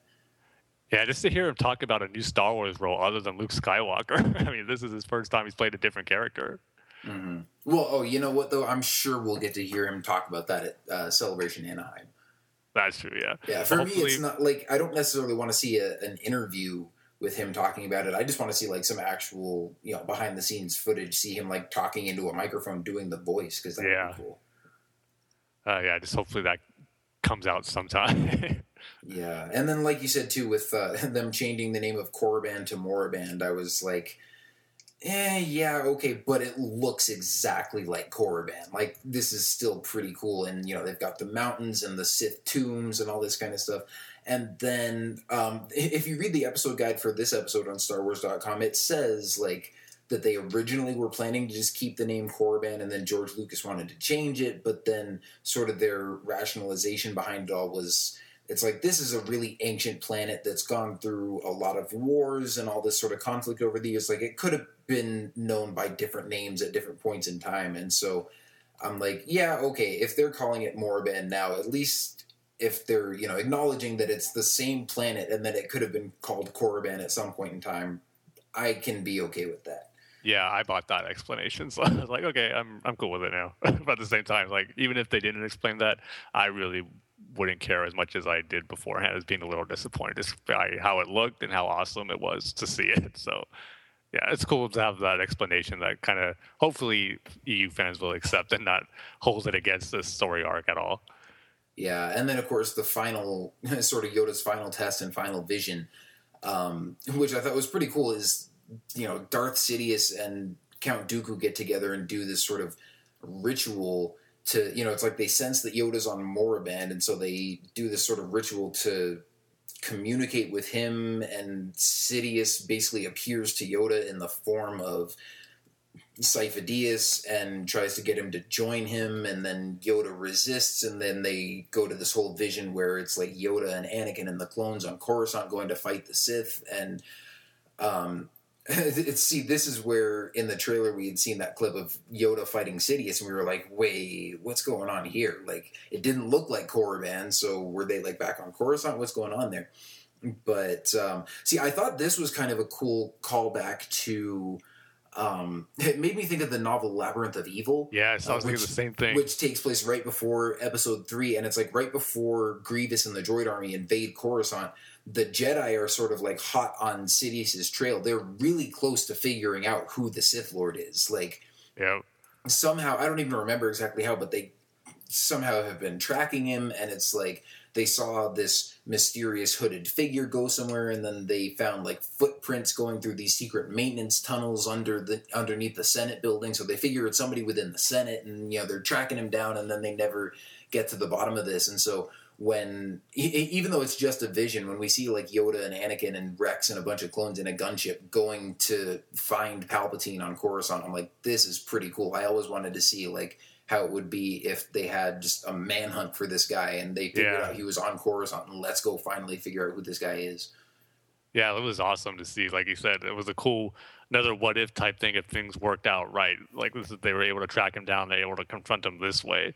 And I also thought it was cool, since this is the last episode of the Clone Wars, just to get the clones in there somehow, to give them one last hurrah, I guess, even though they all get fried by Dooku. I'm just glad that we got to see him one last time. And then it was cool getting, because it was kind of a mix of a vision of what it was like just a vision, like a what if scenario, but then also it was a vision of what's going to happen in the future, because we see the throwback, or I shouldn't say throwback since it didn't happen yet, but Anakin killing Dooku the way he kills him in Revenge of the Sith. I thought that was really cool to see that play out. So it's kind of like this last vision that's going to happen, and just a scenario that Palpatine's playing out to try to take out Yoda. So I just love that it drew attention to what's going to happen in Episode 3. And then the duel that Yoda has with Sidious was pretty cool too. And I just have to say, from a sound standpoint, Sidious's lightsaber has its own distinct sound that I love. It's a lot more bassy than deep sounding than the other lightsabers are. I just love how it just sounds evil in a way. Yeah. I was thinking the same thing when I just watched this episode again like a couple nights ago, and the way I thought of it is the sound of his lightsaber, it sounds like his voice. Yeah. Like if a lightsaber had a deep, evil, guttural voice like Sidious, that would be it. Yeah, that's a great analogy to compare it to. And speaking of his voice, I mean, this is the first time we're hearing Tim Curry as Darth Sidious, and I think he did a pretty good job as Darth Sidious, and more so than he is as Palpatine. He pretty much sounded probably not quite as good as Ian Abercrombie did, but close enough to what we expect Sidious to sound like. I thought he did a good job playing him there. And I think we've talked about this before, how Dave Filoni, when Tim Curry first got cast as Palpatine, and Dave Filoni said, wait till you hear this guy as Darth Sidious, like he has a great evil Sidious voice. And we were wondering, like, are we going to get to hear that at all in these episodes? Well, it turns out we heard a whole lot of it because he was here in the Yoda arc. And also, we did hear it in the Order 66 arc as well. Something that we didn't mention with that arc, but you've got Dooku talking back to Sidious the whole time and sort of reporting on all these events, and the very last line of that episode, he's like, "No one will be able to stop us when we execute Order 66," and of course that was like chills up the spine. Yep. Another cool moment too that we didn't talk about in the Lost one, where he force chokes Dooku from the holograms. This is another mess you have to clean up now. Like, this better be the last one. That was really cool. That was pretty great. Dooku's like, I won't fail. He's like, are you sure? Because you have a track record of being clumsy, and chokes him. Yeah, but this whole final duel between Yoda and Sidious, and even Anakin, I just thought it was cool seeing Anakin in there taking on Sidious. Like, this is how it's supposed to be, or it should have been if things worked out the right way and he didn't turn to the dark side. And then Yoda is sacrificing pretty much himself to save Anakin instead of taking out Sidious, because this is a point where he pretty much realizes where he's the Jedi and him himself, they're probably not going to win the war, but it doesn't mean they're going to lose the whole fight for good in a way. And he kind of comes to that realization, which he tells Obi-Wan and Mace Windu at the end. He tells them this, that the Clone Wars, we might not win, but that doesn't mean like we'll lose the battle for good. And he, of course, knows that there's probably going to be a new way to defeat this with Luke. He might know it at the time specifically that it's Luke, but he knows that the Clone War isn't the end-all to everything in the galaxy. And that kind of helped me. I never really had a problem with it, but I know people do, with how he just gave up in his fight with Sidious in Revenge of the Sith. But it just kind of helps the point where he knows that this isn't the end. There is a new hope, that the Jedi aren't going to be extinct forever. This is just a loss. It's a big loss, definitely, but it's not pretty much the end of the galaxy as he knows it. And he kind of comes to terms with that the first time through this vision and through this arc. And I just love that. Yeah, and one thing too, in that vision where you see Yoda and Anakin fighting Sidious, I don't know if you thought of this, but we've already seen the foreshadowing of like Anakin killing Dooku in this vision. I was thinking, how cool would it be if right here in the final episode of Clone Wars, Yoda sees in this vision Anakin joins Sidious and just sort of like morph into Darth Vader, and he has to fight both of them. Oh, man. Like, that was what I was imagining the first time I watched it. I was like, oh, man, is Sidious going to like turn him to the dark side right here? And I was like, that would be so awesome. But that would have looked amazing to see that, but then it would have brought up a bunch of other problems, as why would Yoda not stop Anakin's training or suspect him more later on in episode 3? Right. But yeah, man, that would have looked amazing. I think I would have fainted if that happened.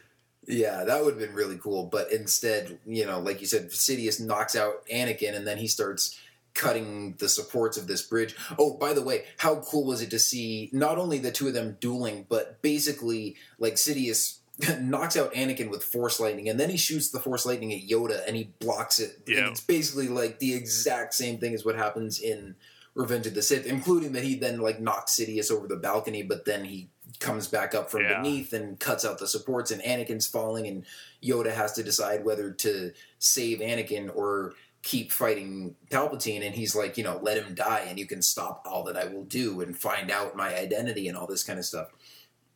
And like you said, I think at that point Yoda realizes that there are more important things than winning the war, because like he says at the end, the Jedi have already kind of lost the war anyways, because they're supposed to be these peacekeepers and they've been giving in to, partaking in all this violence and bloodshed and everything. So winning the war isn't even all that important to them anymore, when suddenly he has this new perspective where it's like, even if I lose the war, I could find a way to live on forever just by finding peace and balance in the Force. And so that's sort of more important.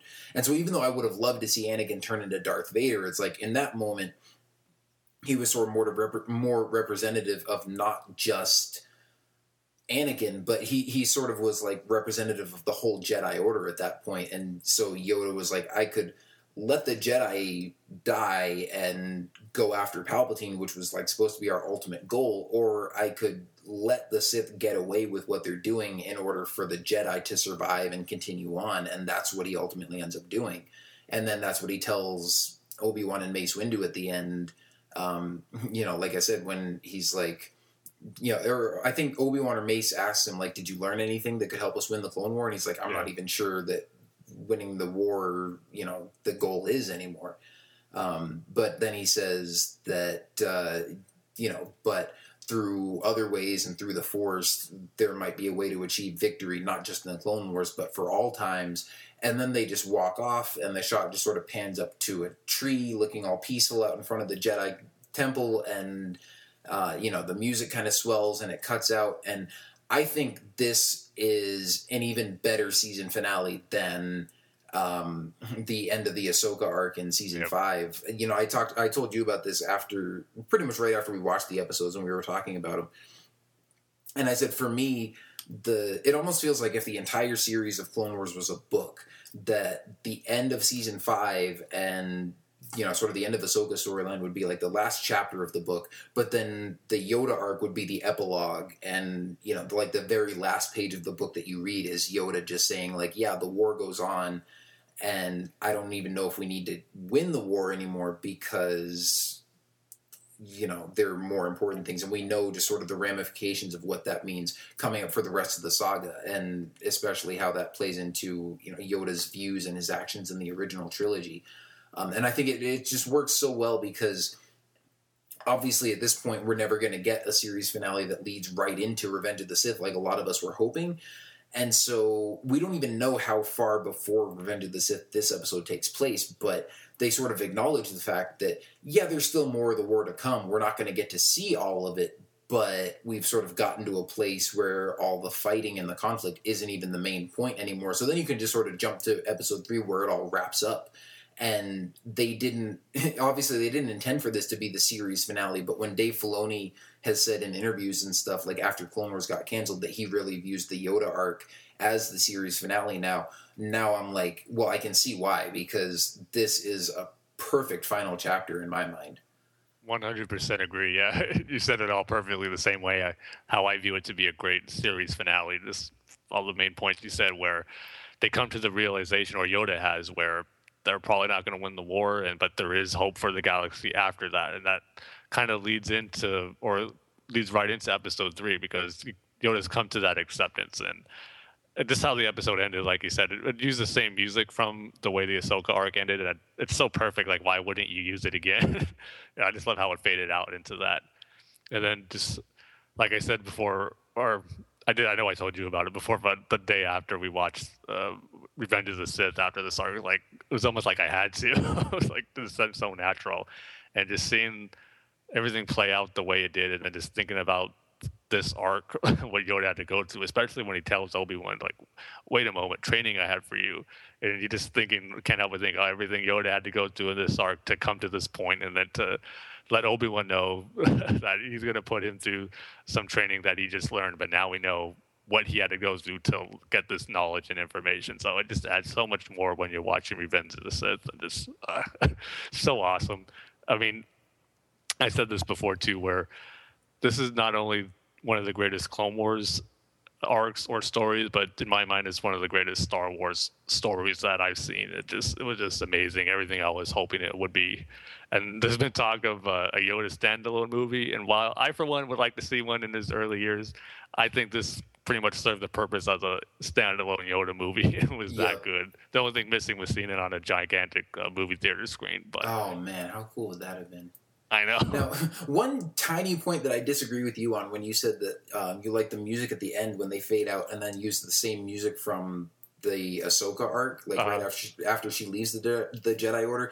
I wish that they had used different music there just because, I don't know, like that music is just so melancholy for me and it perfectly fits the whole theme of the Ahsoka episodes and like her leaving the Jedi Order and everything. And like, that is sad, but I think I wish there was like some music at the end of this Yoda arc that was more sort of slightly, hopeful and uplifting. Maybe not like the same regular fanfare that they use at the end of every episode, but I would have loved to hear either like a variation of the Yoda theme or the Force theme or something, because obviously these episodes were a lot more, I don't want to say positive necessarily, because, obviously it wasn't all like sunshine and rainbows and yay, we're going to go win the Clone Wars and stuff, but I think it ended on a more positive note than, Ahsoka just walking away from the Jedi Temple into the sunset. And you're like, oh man, there she goes. Like, they turn their backs on her and she's walking away from them. Whereas with Yoda, it's sort of more this acceptance of, like we were saying, that, yeah, maybe we're not going to win the Clone Wars, but there are other ways to achieve victory. And we're going to, just keep being Jedi and do what we do. And the Force is more powerful than any war. And so I just wish that, they hadn't just gone to like that sad music afterwards, because I was like, it's more hopeful than that, I think. Yeah, I can see your point in that, and it does make sense. But at the same time, it's like, I just love that piece of music so much. And when I heard it again, that's cool that they're using it again, because it is a way, in my mind anyway, of kind of a good finale type music. I get what you're saying, where it is more of a downer, and it fit with Ahsoka leaving. But at the same time, too, knowing how Revenge of the Sith's going to be, I thought it kind of fit that way, too, where it is kind of a downer moment, because they know Yoda probably realizes they're not going to win the war, and then we do see what happens in Revenge of the Sith. So I'm okay with it, but I could definitely see your point, too. Maybe it would have been cool to have it be more reminiscent of Yoda's theme or the Force theme. Yeah, although I actually probably think, more than anything, it's not even that I didn't think the music fit with this episode, but that I think it goes so perfectly with the end of that Ahsoka episode, and that's just like such an emotional episode and such an emotional moment that I'm like, I don't want to hear that music anywhere else, because it should just be here, because like that's all it needs to be. I can see that, yeah.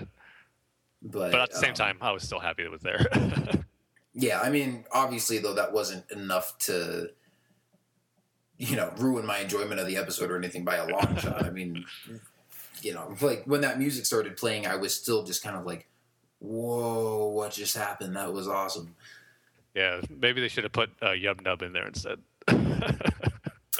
I'm not sure how I feel about that. Man, imagine that. Yeah, but I mean, overall, awesome story arc. An awesome 4 story arcs for the most part. Yeah. Like I said, it sounds like maybe An Old Friend, which is the first episode of the Clovis arc, and then maybe the Lost one were like the only episodes that we weren't totally thrilled about. But even those were still pretty good. And I mean, just 4 really solid story arcs and some amazing episodes in here. And I am so glad that we actually got to see these. Because I've probably mentioned before how I was maybe a little bit skeptical, or not even skeptical, but just like had a little nagging doubt in the back of my mind to where, every time they said like, oh yeah, we'll get these episodes out eventually, we're just not sure how yet.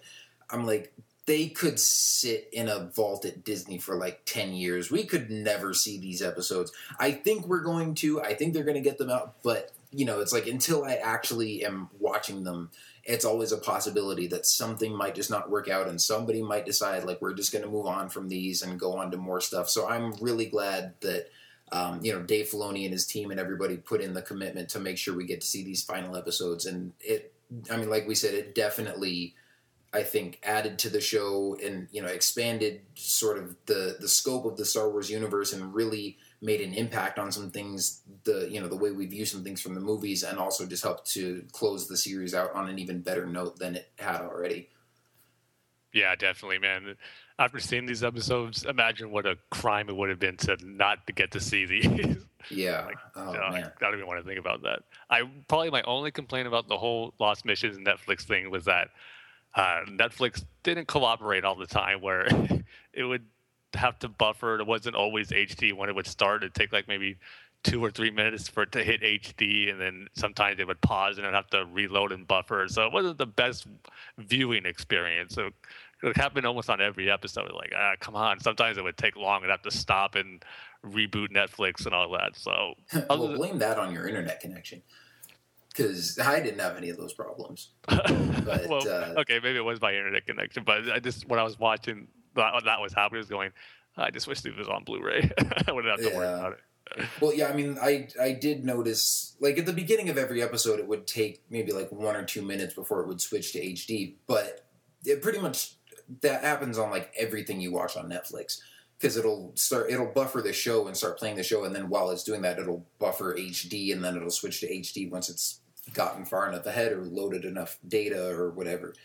But, yeah, I don't think I had any problems with it, buffering or pausing or anything like that, like in the middle of an episode.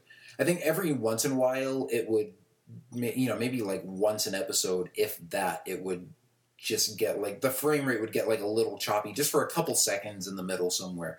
But, it would be like a tiny little hiccup, but it wouldn't be like it had to stop and load some more. So I didn't have a problem viewing it on Netflix, but, I'm sure you're probably not the only one that's maybe had issues with slow internet connections or something. So, of course, it would be nice to have it on Blu-ray, but at the same time, it's nice that we have not only the Lost Missions, but the whole series on Blu-ray. And I know, just from reading comments on articles on different websites and stuff, it seems like there are a lot of people who never got around to watching the show on TV and didn't want to buy the Blu-ray box sets, but, they subscribed to Netflix anyways to watch a bunch of other shows, and now that Clone Wars is on there, it seems like it's reaching even more of an audience who never got to experience it the first time. Yeah, which is great. I've heard the same thing from people. Even some people at the comic shop I go to is saying, I've seen Clone Wars, but I've been hit and miss with it. But now that I'm all on Netflix, I'm going back to the very beginning, watching all the episodes, ones that I missed before I watch the new ones. So, yeah, if you can find a whole new audience and bring back some of those who maybe fell out of it for one reason or another, that'd be great. And who knows, maybe there'll just be such a big demand for it that they'll have to make new episodes again somewhere down the line. But maybe. That'd be the ultimate dream come true if that did happen. Never say never. Yeah, of course, now that the series is done, now the next challenge is to go back and watch it all in chronological order now that we have the official chronological order. Yeah. And I'll probably do that like over the summer or something. But. And it's definitely made easier on Netflix now. You don't have to pop one disc in, then like pop in the disc from season 1, then season 3. For sure. Different seasons on Netflix. So yeah, it's definitely much easier to watch them that way now with Netflix. Yeah, definitely. And you know what? We had a couple more articles we were going to talk about. We were going to talk about sort of like the chronological order of the whole series that's been announced now, as well as a couple of interviews that Dave Filoni did, like the day these episodes were announced and like the couple days following.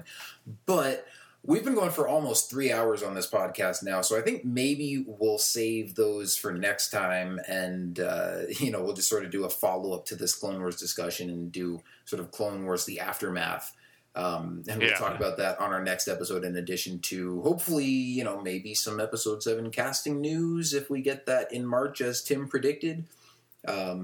Got 2 I hope weeks so, left. Tim, for your sake. Our listeners are not as forgiving as I am. Big gasp. But, so, next time I'm sure we'll have more news and rumors to talk about, and then we'll sort of wrap up our thoughts on this Clone Wars stuff. But we got through all the episodes. We're almost at 3 hours. This is by far our longest episode yet. I am starving, so I want to get out of here and get some food. But thank you guys for tuning in.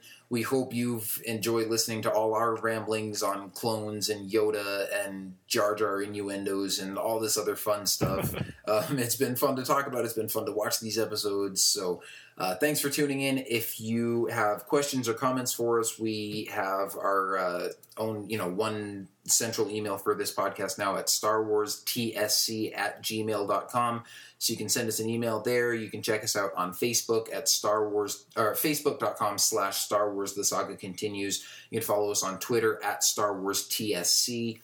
And you can check out our website, StarWarsTSC.com, for all of the latest news and updates and rumors and things regarding Star Wars Episode 7 and Rebels and Clone Wars and all that good stuff.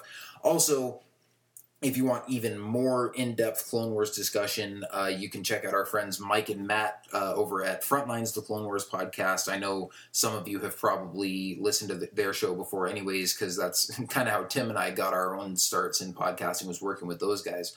But, they've started back up again, and they're going to be doing about one episode a week devoted to, they're just doing one podcast like for each episode of these bonus content episodes. So we did, we kind of just broke it down by story arc and just covered all the episodes in this 1 3-hour podcast. But if you want one episode per, one podcast per Clone Wars episode with some in-depth discussion, you can go listen to those guys at Frontlines, the Clone Wars podcast. So once again, thank you guys for listening.